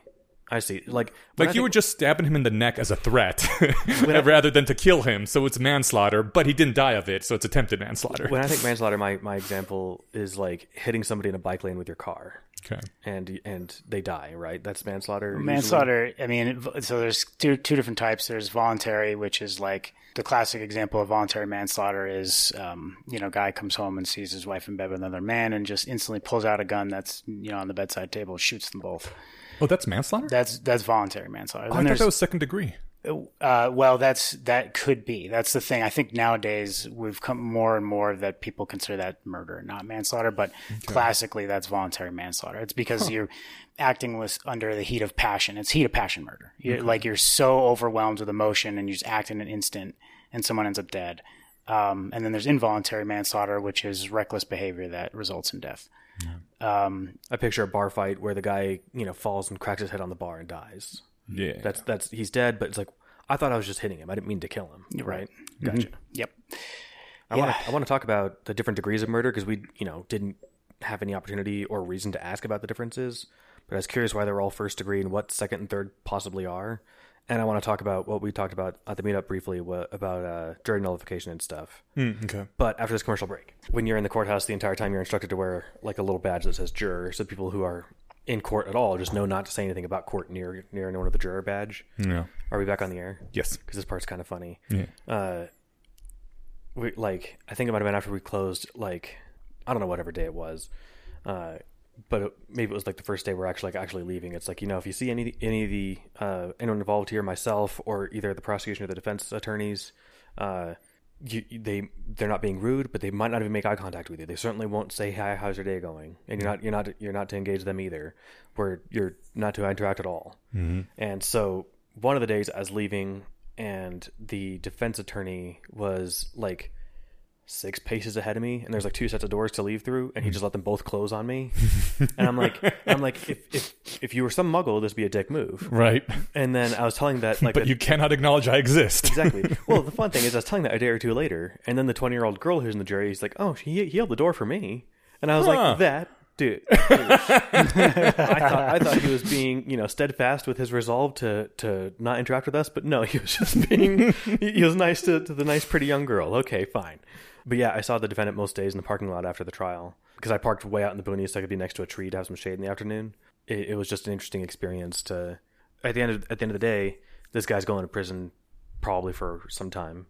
It was actually nice that the decision was distilled as, my role in it was one of 12, rather than just being me. Right. I would have been, a complete wreck rather than merely, anxious to the point of stomach upset all week, right? No. Because I'm like, what if I'm wrong? But it's like, what if all 12 of us are wrong? That seems less likely, right? Okay. Yeah. Actually, it's probably more likely. No, I don't know. It depends. I could see the case being made either way. Because on the one hand, we're all talking each other into positions or something, right? It definitely feels like you have a greater spread, that a individual point of failure is more likely to be found and rooted out. Yeah. And the one guy, he didn't mind getting... I didn't mind it either, but we basically went, I guess, counterclockwise from the foreman, and he was right next to him, and so he would always be like, "Well, hold on, I'm not sure yet," before they'd even get a chance to get to me, and it wasn't like we stuck to that routine necessarily. There were some people who barely spoke the whole time, and then some of us who dominated it, and I probably, just like I do in real life, did more than 1/12 of the talking. Okay. Anyway, so I was curious. Like I said, these are all charges in the first degree. What are second and third degree attempted murders or something? Are these hard barriers or these fuzzy ones? Or why would they say attempted murder in the first degree as opposed to second? Well, if they truly believe that they could prove it, if they thought, you went through quite a bit of scenarios where, he's just firing essentially warning shots or threatening without necessarily trying to hurt someone. If they believe that this guy is guilty of it, then they'll charge it. And, he could have just brandished his weapon. He could have tapped it on the side of his car and given the guy a look or whatever. Oh, but he also might have just been a terrible shot. Mm-hmm. And if the prosecutor thinks that he can get a conviction for that for this person who I am going to assume this prosecutor thought was a terrible person, they're going to try. And as the prosecutor emphasized, she had said you don't get credit in Colorado for being a bad shot. Right. It's like if you missed, that doesn't matter. You still tried to kill him. So what is second degree murder? It's like heat of the moment murder, right? No, that's the voluntary manslaughter. That's the heat of passion. Second degree is just, a lot of times in practice, it's just first degree that isn't proven, but it's not, there's no necessarily malice of forethought. There isn't a proven plan or appreciative time before you commit the murder, where you're sort of planning this out. They could have gotten us to, I think, totally, we would have been on board for second degree attempted murder then after deliberation. See, I totally see first degree because he had to go to a different location and get a weapon and then go to the crime scene. That shows planning, in my opinion. We thought about an hour seemed like reasonable to say this is still heat of the moment. Like it's not the 15-second period, right? But it's like that's not quite long enough. Imagine that there was a situation like at the school a couple weeks before this or something during the daughter's like kindergarten graduation, where the new boyfriend and the defendant had some argument or something. And some of the text said something about like how, she doesn't need you. She's got the new boyfriend or whatever. Mm-hmm. I'm imagining that if the new boyfriend called him at work and be like, yeah, she's going to be calling me dad. We're going to make her forget you ever existed. Like if that incensed him, mm-hmm. I could imagine that rage lasting for an hour, 90 minutes, It's not like he went to go buy a gun and hypothetically waited like a 2-day waiting period or something. And then after all that time to cool off and go to work for a couple more days, then still went and did it. Mm-hmm. This was all over the course of an hour and a half. So it's still planning, but it's not like if he had to go buy bullets or something, something that involved more effort, we would have been like, oh yeah, he definitely tried. There was no ifs, ands, or buts. You say second degree means not premeditated, right? Yeah. How is that different from a passionate crime? I mean, it really isn't. And that's like, in my opinion, there's really not a distinction. And that's why I said that I think more and more people are going away from that. Okay. There was an idea at one time that, if you were, as a man, you see your wife in bed with another person, that we understand that that's so incredibly emotional that we're going to punish you a little bit less for having murdered both of them. But that idea is kind of going away. And the line between those two is blurred now. And I don't know if I could tell you the difference.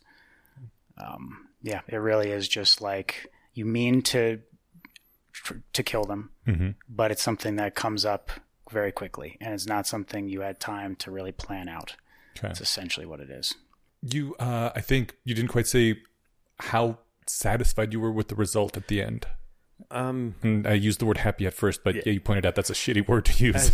As satisfied as I could be, I feel like we came to a unanimous consensus on every charge. Again, I had some reluctance to play a role in another black guy going to prison, but that's overcome by my desire to keep somebody dangerous off the streets. And the thing is, this guy is like 30 when he did this. As somebody who was 30 only a few years ago, I can tell you that 30-year-olds are fucking dumb. They're not so dumb that they can't be responsible for their actions, but I like to think I get a little older and wiser every year. I get a lot older every year, maybe a little wiser. And if he was only 30, he's had very little life so far. The outcome is tragic, even if it's the best outcome, right? But I'm able to sleep at night with every charge that we decided he was guilty for. Yeah. The investigator for the public defender's office called. She asked a handful of questions, but there were a couple that I wrote down. One, she asked if there's any serious consideration as to whether or not it was the girlfriend. And I said, actually tons, but we were told that complicity is the same. When we talked about him doing it, we actually used him and the girlfriend's name, the current girlfriend, interchangeably. Okay. Because it was like, it doesn't actually matter which, she could have been in the car, she could have not have been, she could have fired the gun, who cares? Right. He was complicit. The one that I liked, she asked, would it have changed anything if the defendant had testified? And I told her, the investigator, that I can't say that without knowing what his testimony would have been. Okay. Right? That's a good point. Like, if he had given us an alternate series of events, yeah, man, the ex-girlfriend called me and said she was framing me, and here's how she did it. That would have been super compelling, right? But we didn't get anything like that. But as a group, we were unable to invent a plausible testimony that he could have given that would have exonerated him. One of the things, just like considering, if I were to accuse you of kicking a dog before a less wrong meetup, it'd be one thing to say, fuck you, that's rude, I'm not answering that, right? Once I've got you in a courtroom, and for you to stick to those principles of like, I don't engage flagrant slander like that, this is no longer flagrant slander, right? You'd be like, okay, I'm prepared now to say he's lying, right? Yeah. I wasn't there for the trial. It sounds like you have taken a dangerous person out of society, which is always a great thing in my opinion. I believe we did too. Yeah. But like, doesn't that kind of imply that his going to jail or not was limited by how great your guys' imagination is? I suppose. But it maybe it's supposed to be. I mean, the thing is, like, once I heard the testimony, once the trial was finished, before we deliberated at all, I was pretty sure he was guilty of at least some of it, right? But pretty sure it was not beyond a reasonable doubt, right? I was still swayable on everything. And if anyone came in there sure that he did it into the deliberation room, I would have been kind of annoyed if I had learned that, right? We shouldn't be sure of anything yet. We haven't talked about it. I always kind of think back to, like, in ancient times, if someone were to, like, say, well, thunder is because of Thor, and I'd be like, you don't have any evidence for that. Why would you think that? Like, well, do you have a better story? I'm like, no, I'm dumb. I can't come up with good stories, but I don't think it's Thor. Yeah. I mean, in that circumstance, there's enough explanations that it could be Zeus instead. Right. Like that. So like, that's enough room for reasonable doubt that it's Thor. Yeah. Right. But in this case, there was nothing. We couldn't think of anything, man. It was like, it was just interesting. And like I said, just being told explicitly to disregard what is clearly evidence was just an interesting experience. Not something that I think we had trouble doing. I think we're all really diligent about doing that. And what was fun was, like, a couple times before the trial is actually over, we still get sent to that jury room for every little break that's like not longer than 30 minutes. And we would just shoot the shit. What do you do for work? What are you studying in school? Yada, yada. But then there were a couple times where, in fact, one person was asking me, like, why do you think that the ex-girlfriend hasn't testified yet? Or the current girlfriend. Do you think that she's going to be coming up? Do you think that she's... And I was like, hey, not to, like, narc.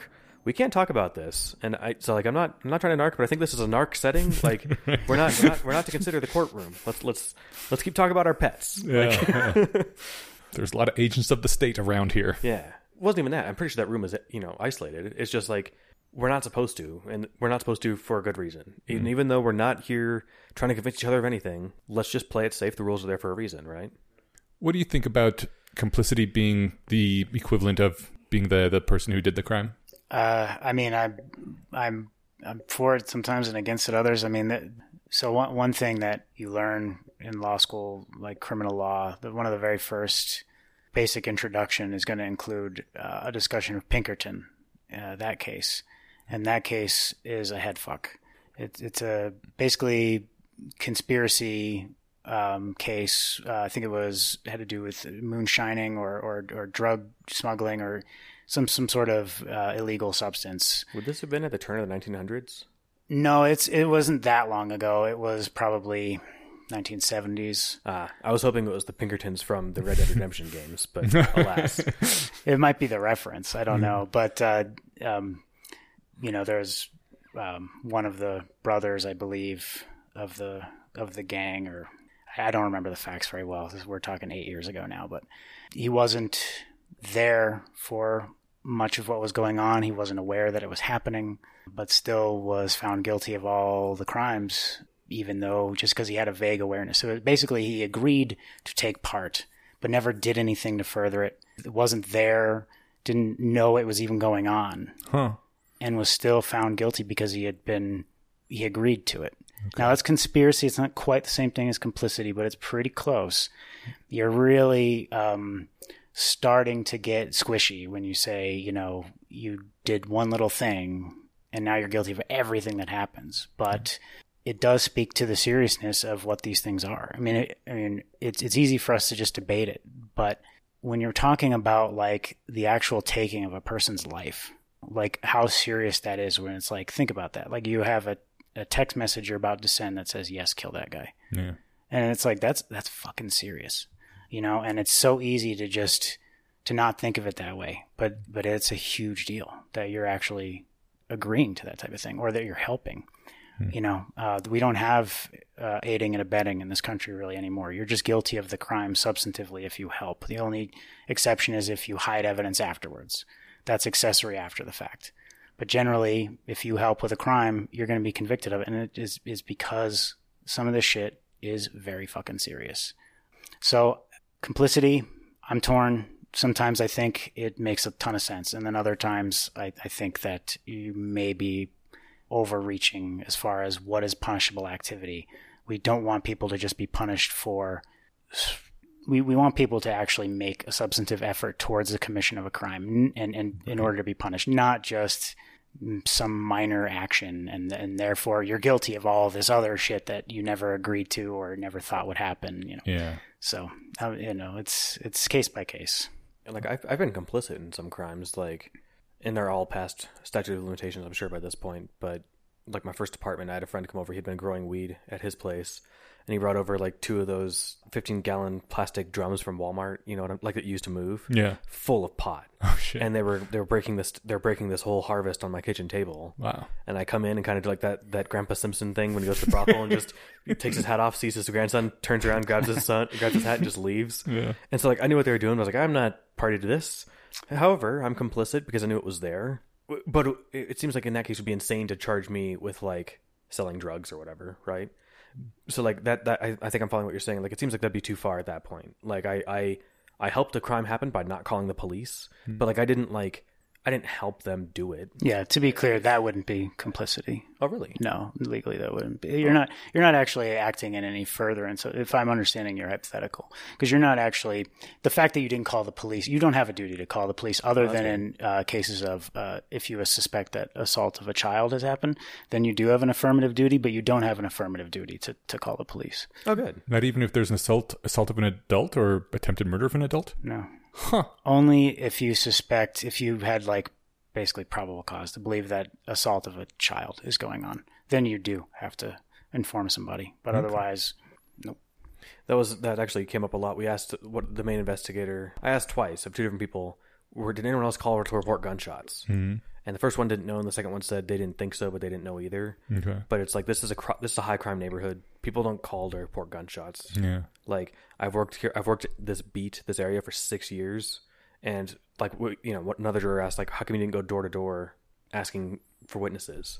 They just said that they didn't. Yeah. I don't actually think that question was read to them. I think that one was rejected by one of the lawyers. But like asking you why didn't you do something, I think maybe goes beyond the purview of what we're I think allowed to ask for, like clarifying questions or whatever. But I can also see in general, just like if you hear gunshots, why didn't you call the police? Like, what are you gonna do? Like, hello, somewhere within earshot of where I am, someone fired some kind of weapon. Like, I don't know if that helps anyone in any way. it depends on how common gunshots are in your neighborhood. Have you ever heard gunshots here? I did once, actually. This is why this came to mind. This is a very low crime area, but like a month ago, I think it was, I don't know, 11 p.m. or something, we just heard something and we were like, is that gunshots? Totally sounded like gunshots, but it was like somewhere off in the distance. It was kind of echoey, and we're like, this could be miles away. What is the point of calling the cops? When would they get here? What direction do we even point them in? We don't know. Yeah. Somewhere in the radius of earshot of a gunshot, someone fired a gun. I think what I'll do from now on, because I've heard at my last place at least once or twice there were gunshots, just like the apartment complex over. I think what I would do now, I don't think I called the cops for the gunshots then. Maybe I did on one occasion. I think I'd do now is I'd call and say, hey, just calling to say I heard gunshots. I live here. It's this time. Just so it's in the record. If anyone needs a second set of ears on this in a year or two, you've got my word that I also heard it happen. But I imagine they didn't go door to door canvassing for witnesses because they probably told, get the door slammed in their face. We're not talking to you, cops, right? Right. If this is a place where people don't like cops already, like, I get it.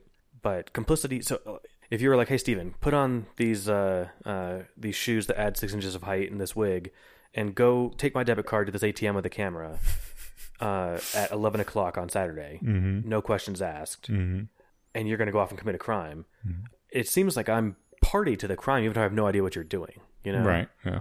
There's some level of like my involvement that I'm helping you commit a crime, even though I'm not there hitting the person or whatever it is you're doing, right? Yeah. If I hire you to go rob a bank, I'm like, hey, don't kill anybody while you're in there. That's explicit in the text message instructions you received. Don't shoot anybody. Yeah.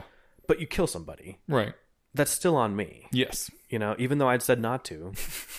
I like, hey, look, officer, I said no. Yeah. And it's like, yeah, but the thing is, they wouldn't be dead if you didn't tell them to go in there and rob the bank. Yeah.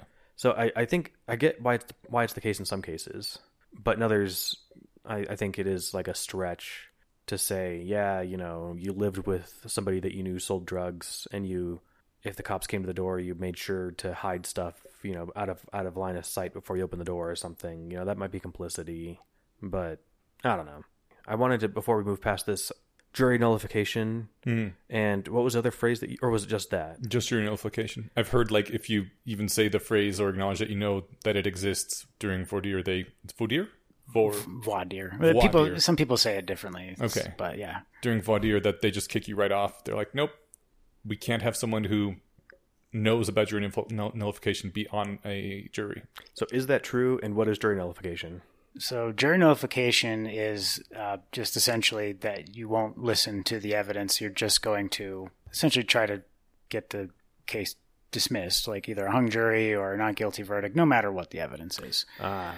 No, it's not true that if you know about it, that they'll kick you off. I mean, you will see, like, I don't think they have them at the courthouse where you were at, Stephen, but, there are pamphlets in these courthouses that have info on jury nullification in them. I mean, it's not a secret, it's just that if you bring it up during voir dire, that you would do that or would think about doing it, you will be struck, yeah.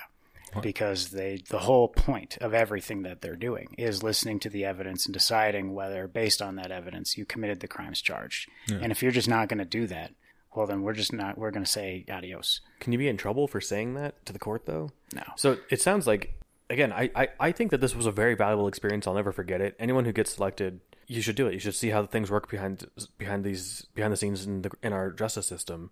But if someone really didn't want to, they do ask the jurors, like, kind of round robin, one at a time or whatever, but you're also encouraged to raise your hand if you have like a particularly strong feelings towards an answer or something. And if it was like, how do you feel about cops' testimony? And someone just raised their hand and said, you know what? I don't believe in sending anyone to prison ever. This is a joke. I refuse to participate. Isn't that their golden ticket, just to never have to serve jury duty? Well, you definitely would be kicked off that day. Yeah. I mean, it would work. It's just that, like, people, I think, don't want to be that brazen if they don't truly believe it. Most people, I don't think, are that. I don't think that reflects most people's true belief. But even if they did believe it, I think it's just hard because you're one thing that, it doesn't maybe click talking about this here, but you're in a group of 80 or so people in that room, and it's very serious. There are cops, there's a defendant, there's the attorneys, everyone is, dressed to the nines. It's hard to say those kinds of things out loud. It's hard to be the kind of like fly in the ointment like that. Some people do it. I've seen it, but it's rare. Most people, I think, feel that social pressure to not be that kind of jerk off, essentially. I don't remember my source on this, but I recall hearing that the thing you said about charges for like killing someone if you found them committing adultery with your wife or whatever it was, the fact that they're so much lighter was because historically they initially attempted to treat it like any other murder, and juries just wouldn't find the guys guilty. They'd be like, no, man, the dude found his wife cheating. Of course he was going to kill both of them, not guilty. And eventually the court systems was like, well, we got to do something to discourage this sort of murderous behavior, so we're going to go for lighter charges instead. So it was basically a jury nullification changing the laws. I mean, that's possible. I honestly have never heard that, but I'm not. That makes some sense to me, I guess. I'm glad we've moved away from that as a society. Yeah. Away from you can get away with murder as long as your wife was cheating or something. Oh, sure. Yeah. Yeah, I mean, we talked with Yassine about, I guess this might be some sort of jury nullification. Prosecution is like more reluctant to press charges for like, small amounts of drugs because juries were just like, well, yeah, sure, we all think as a group that he did it, but we don't care that he had a gram of cocaine on him. Y'all can go fuck yourselves. And we vote not guilty. Yeah. In response to public pressure via the juries. That way they've just stopped pressing charges for those lighter crimes. Yeah. I think that's actually kind of awesome. Yeah.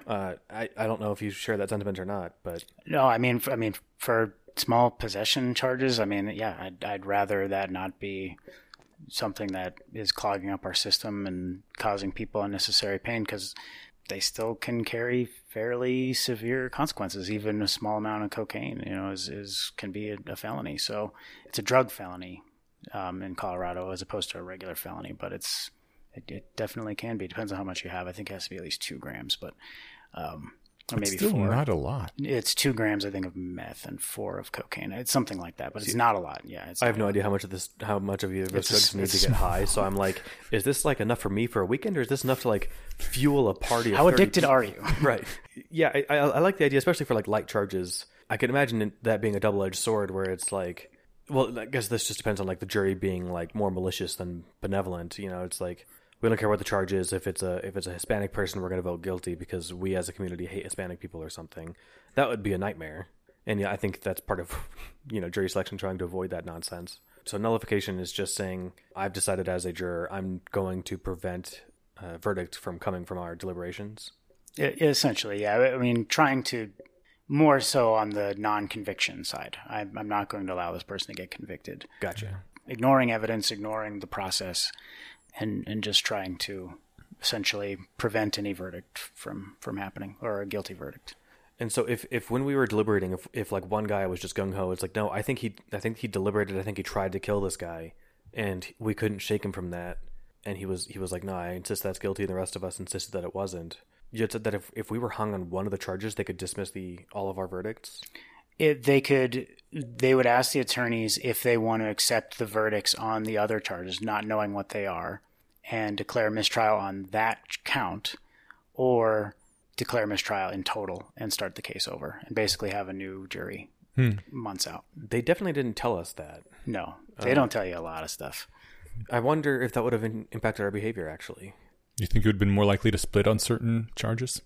Yes. There was one person, she was like the other way about it. The foreman was like, I have guns, I fire guns, I'm trained, I understand the gravity of them. And the other one is like, she was like, I don't have guns, I think that they're dangerous, no one should have them around. she was of the opinion that like if you have a gun and you shoot it, there's no way you're not like a dangerous, society threatening sociopath. I'm putting too many words in her mouth, but that if that was her position, if she had been firmer in that, she might have been like, no, he's guilty of everything. Like, of course he tried to kill them both. He shot a gun in there, right? Right. Just not entirely unreasonable. So you're saying that if we were split on one charge, the attorneys are allowed to deliberate if they would rather accept the other verdicts that we have? Yeah. Are they known? Do they know which charge we're split on? Yes, they'll know which charges that would be declared a mistrial, but they don't know what the verdicts on the non-split charges are. Okay, that makes sense. I think it would be pretty obvious if you guys were split on the most serious charge, though, that he's probably the result is probably guilty on all the lesser charges. Probably, maybe, but it depends if they're substantively different or not. Because some of them, it's like there are lesser included offenses where it's like this is crime that includes element X, Y, Z, and then there's the lesser that's just X and Y, no Z. Obviously, then if you're looking at the higher charge than the lesser charge, you probably found it. But but sometimes it's a lesser charge, but they're not actually lesser included. So it's possible that there's one fact in there that's switched up. That means that you might find a not guilty on. It's in the defense's interest to always hold out for mistrial if they think there's any guilty charges, right? I would say so, yes. Because cases are rarely retried, right? They just toss them out and they're like... No, they're retried. I mean, it's not something people want to do. It's just kind of like, we went through this whole thing. I don't want to do this again. Yeah. And, there have been... I've seen it where prosecutors get really angry that you... there's a mistrial and now they're going to try the case again. They try to add charges the second time around and make it even more severe this time around because they're like, I want this gone. Like, I want this done. They will go to retrial. Yeah, it depends on how serious it is. The more serious, the more likely it is. The retrials aren't actually that uncommon. Yeah, and then there has to be no plea negotiation that leads to a plea agreement in between the first trial and second trial, which means you're like doubling up the unlikelihood of a trial because plea negotiations are now going on twice basically. But it does happen. But it's not super common. Anyway, thanks for letting me get all this out. I don't know how fun this was to listen to, but it's been pent up for a while. So let me just say, as an attorney listening to a jury that went through what you went through, like how you went about deciding this case, that's like a dream for a defense attorney. That's you guys good. Were very thorough, very thoughtful, attacked the prosecution's case from every conceivable angle that you thought was reasonable. That is all we can hope for, really. I think you, I don't know if you care one way or the other. It seems like you do at least a little bit. I think you did a fantastic job, I really appreciate hearing that. Jurors like you are I just wish that everyone was like that. Everyone in the room seemed that way. I could imagine a couple of the lazier ones that, like, the one guy was just hoping that it would be over quickly so he could get back to work. I could imagine if all 12 of us were like that, it would have been faster. Again, the judge thought it was going to be done by Thursday. And maybe he didn't think the trial would run all the way to the end of Wednesday. He goes by what the prosecutors essentially tell him. Because the prosecutors, they put on the majority of the evidence. I'm sure you noticed. It might not have been the case, but probably was the case that the prosecutor presented 75 to 95% of the evidence. And then when it got to 100% the defense, of the witnesses. Yeah. So, so it's their case. So they will estimate how much time it's going to take. And the judge goes, okay, that seems right to me. And then he probably ballparked about a day for deliberation or whatever. Yeah. But no, we took, almost twice that. We, again, wanted to make sure we were thorough. And I'm glad to hear that that's the way that it should be. Because, at the end of the day, it seemed likely this guy did it, but it's like we all wanted to be sure beyond a reasonable doubt. Like, you're instructed not to concern yourself with the sentencing. That's not part of your guys' job. Mm-hmm. But that doesn't mean that we're not all aware of the fact that this guy's going to go to prison, right? We actually considered not guilty for the illegal discharge of a firearm, but guilty for everything else. Okay.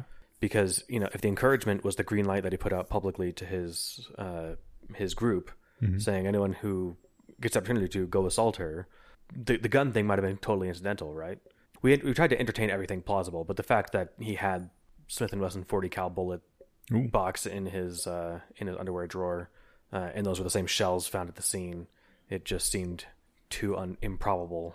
I think illegal discharge of a firearm in that kind of case is a total bullshit charge. That's a charge for like if you're shooting into the ground. Like if you're actually shooting at somebody, get the fuck out of here with that minor charge. Charge them with the murder. It's kind of interesting that it was brought up at all because, yeah, I mean, what's the punishment for shooting a gun illegally? I'm sure it depends on a ton of factors. Oh, I don't know. It's probably a Class 1 misdemeanor or a Class 6 felony or something like that. I don't think it says what they were, like what kind of charges.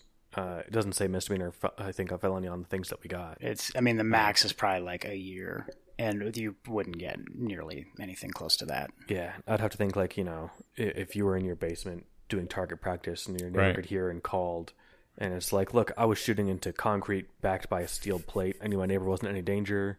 It seems like it would be hard to get you in too much trouble for it. But yeah, it is kind of weird that it was thrown there with like, also he tried to kill 2 people. And he did it while doing something illegal. Count 12 jaywalking. He sped away. That's a $10 ticket. Right. Yeah, there's that video game trope, murder, arson, and jaywalking. Where it's like no matter what law you break in a video game, all the guards descend on you with all their power if you lift something from a store or shoot somebody in the face. Okay. Yeah. Do you got anything at the end here? No, I mean that's it. I just wanted to say that I think you did a fantastic job, and I know that it was hard. Based on what you've said, but we appreciate it. We really do. Thanks, man. That shit is hard, and it takes a lot of time. I mean, a lot of your day-to-day life was disrupted for it, so it's greatly appreciated, and that you took it as seriously as you did. You have done a good service to society.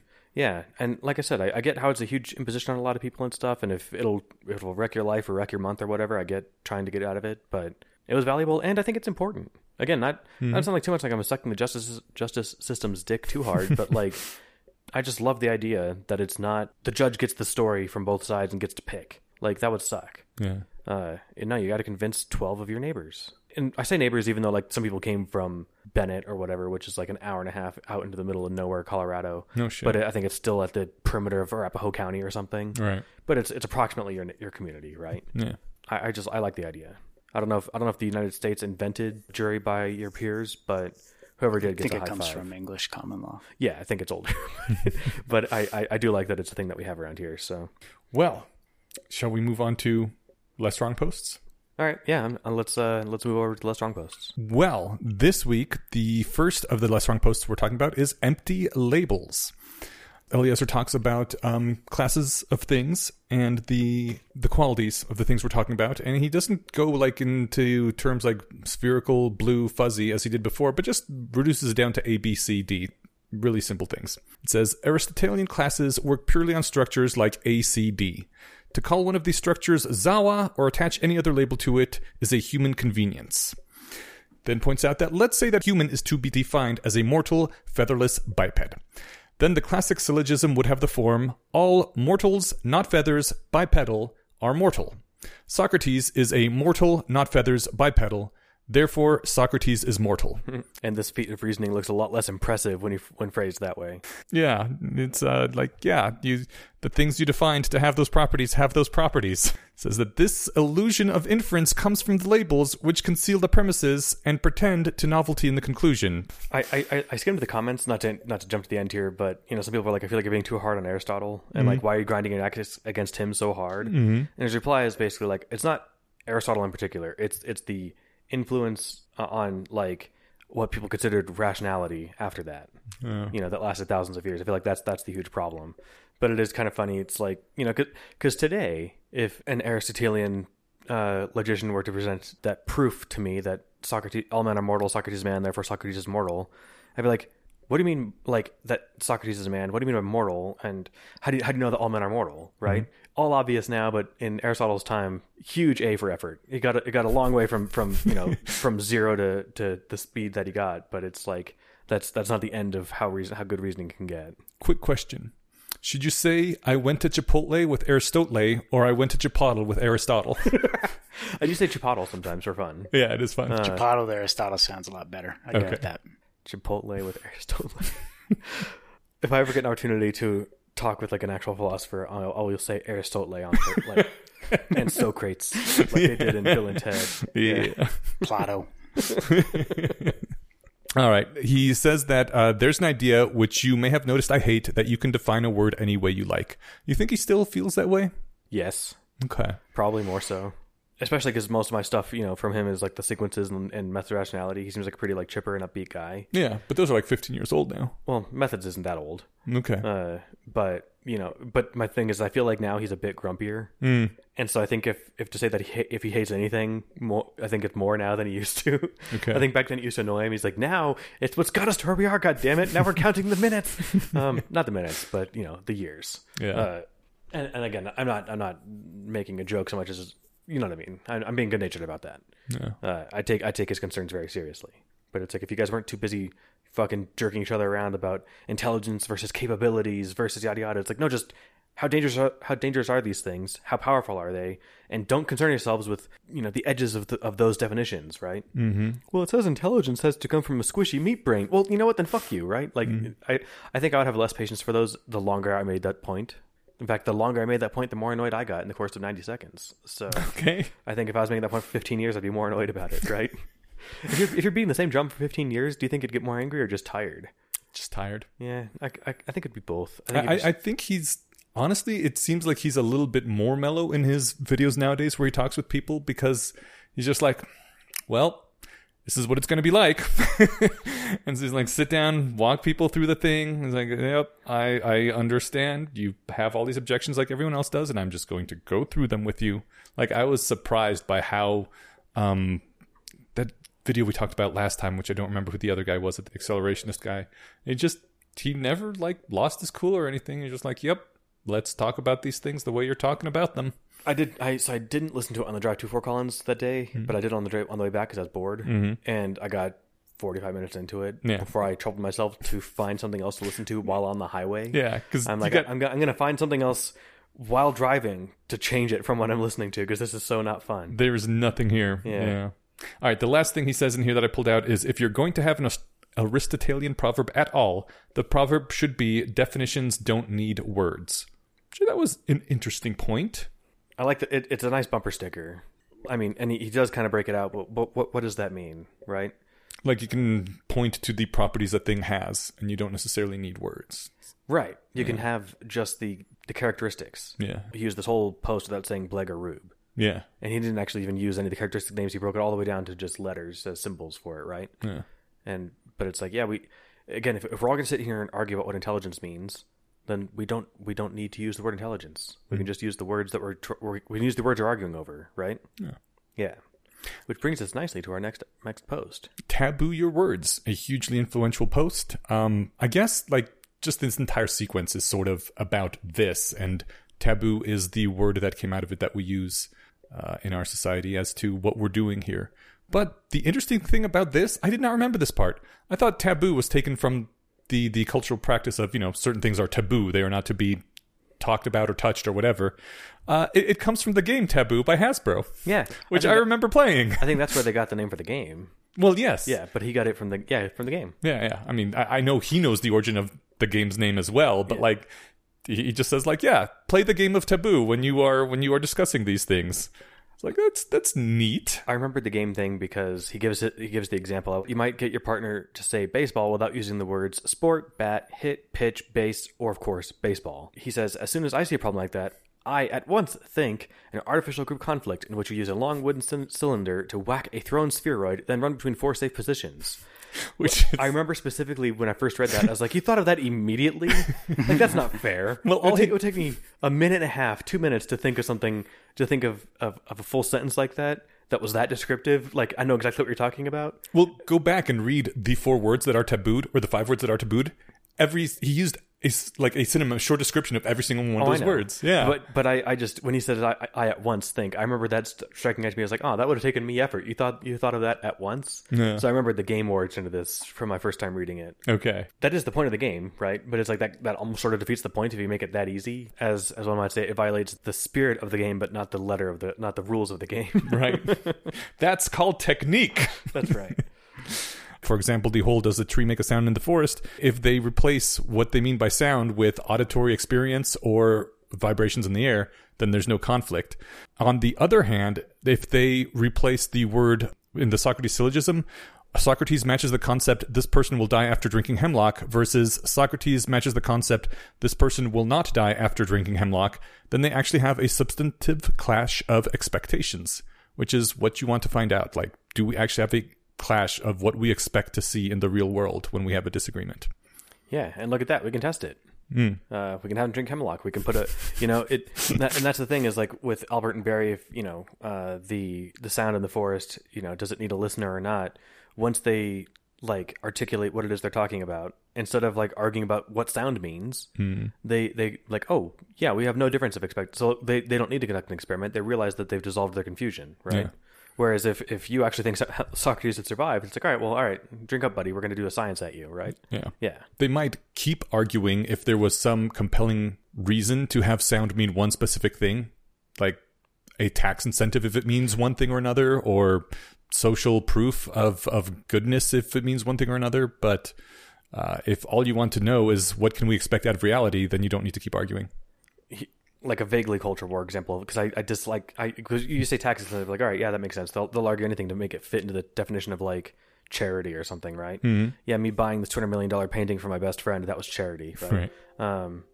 But like a bad example is, anyone who defines the word racist as anyone who treats racist differently for any reason under any circumstance. Right. You're going to say that's racist.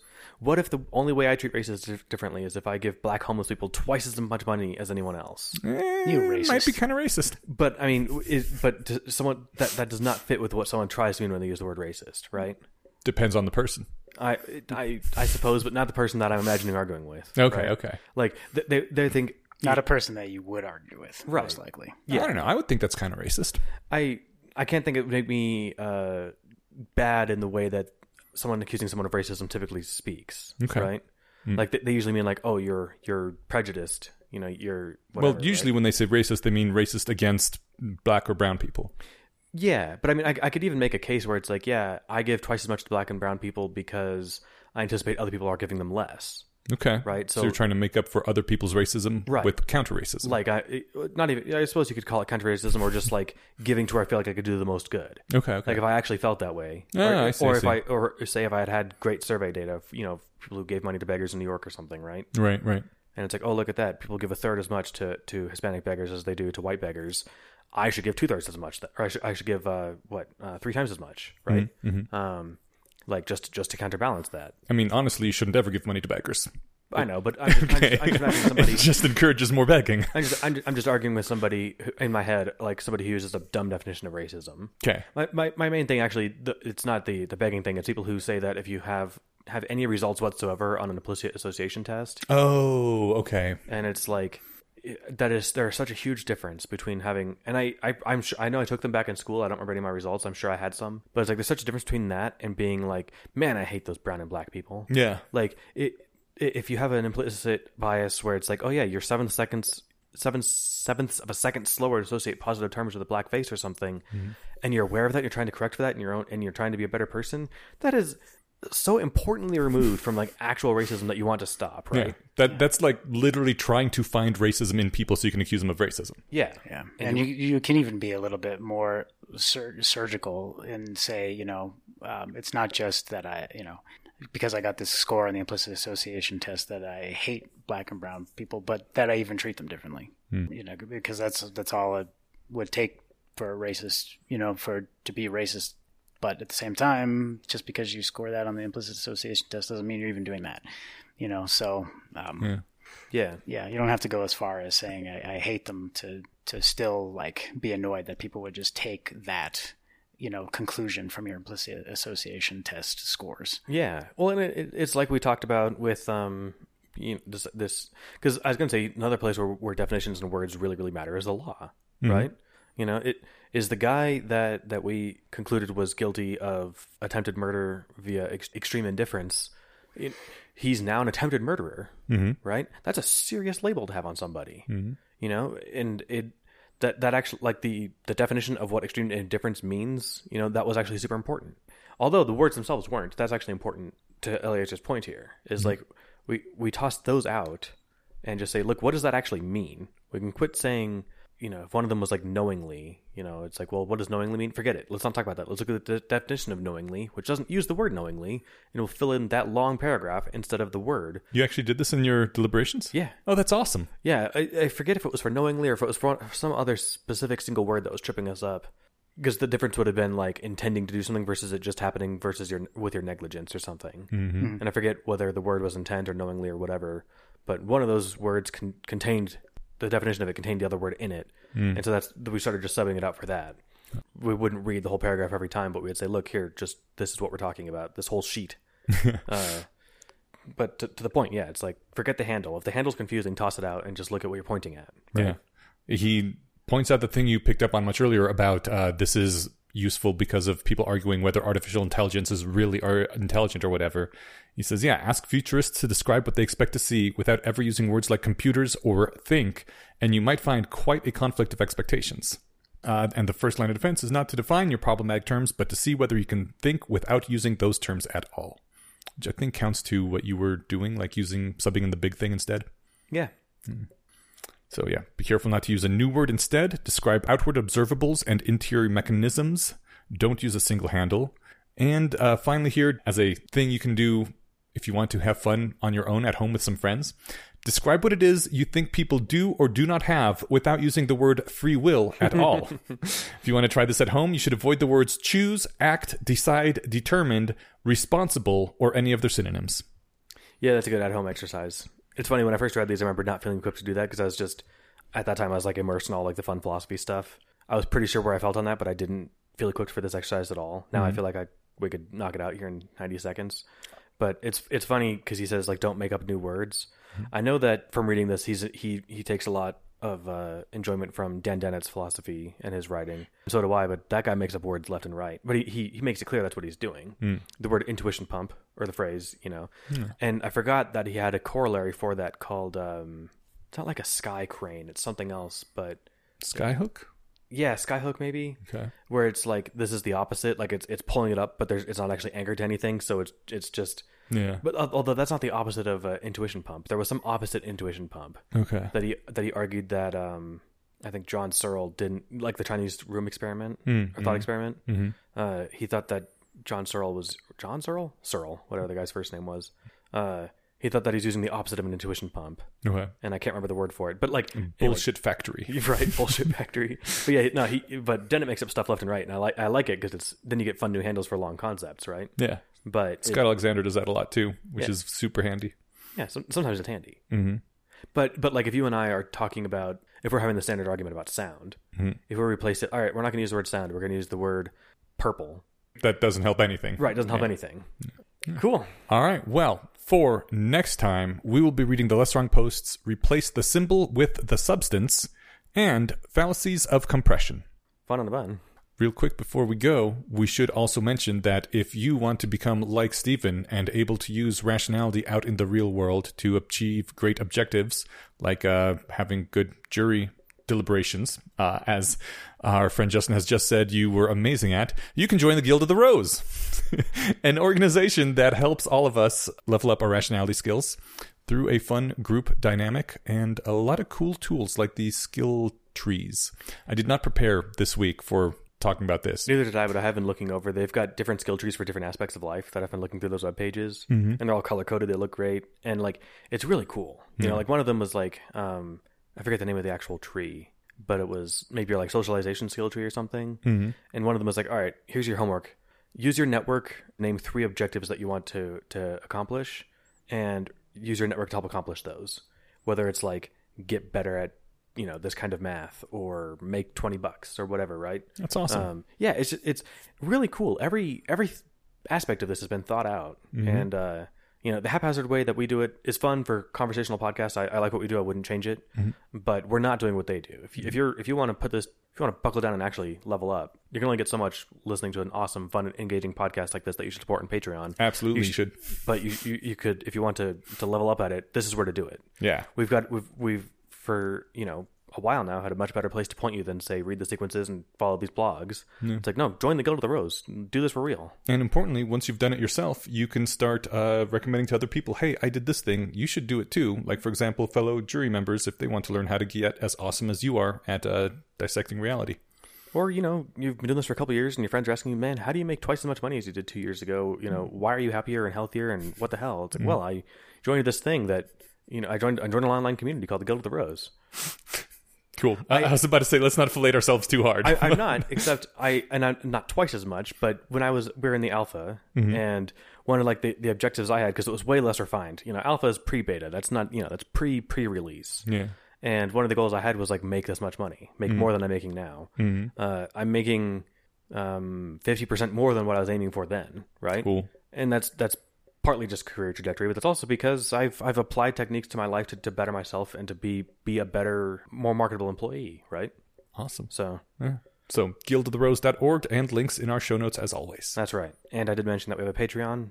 Our special shout out this week, or this episode. I say week every time. I mean, without fail. It is this week. Next week is a null week. That's right. It is this week. The day you're listening to this. Yeah. Our special shout out goes to Sebastian Ortega, whom we owe a great deal of thanks for. Thank you for your support, and hope this was fun for you. Yeah. You help us to keep this going every 2 weeks. Couldn't do it without you. You help keep the kitty fed. Aww. There's been a cat laying next to them, or next to Enos this whole time. He was screaming before the show, and now he wore himself out. He's been napping. So. Those feline overlord tribute bits cost money. They do. If you want to hear how Stephen set off an alarm that evacuated the entire court building, you need to subscribe and get the premium content. It didn't evacuate anybody. Stephen. You can't lie about the content of the premium content. All right. Nobody had to get evacuated, but he did set off an alarm in the court building. I did set off an alarm in the court building that people just had to talk over. You don't have to make it sound unexciting either, though. It was riveting. There we go. Yeah. Also, Justin, thank you so much for being on our podcast. We should have thanked you earlier. It was a pleasure to have you on and get your expertise.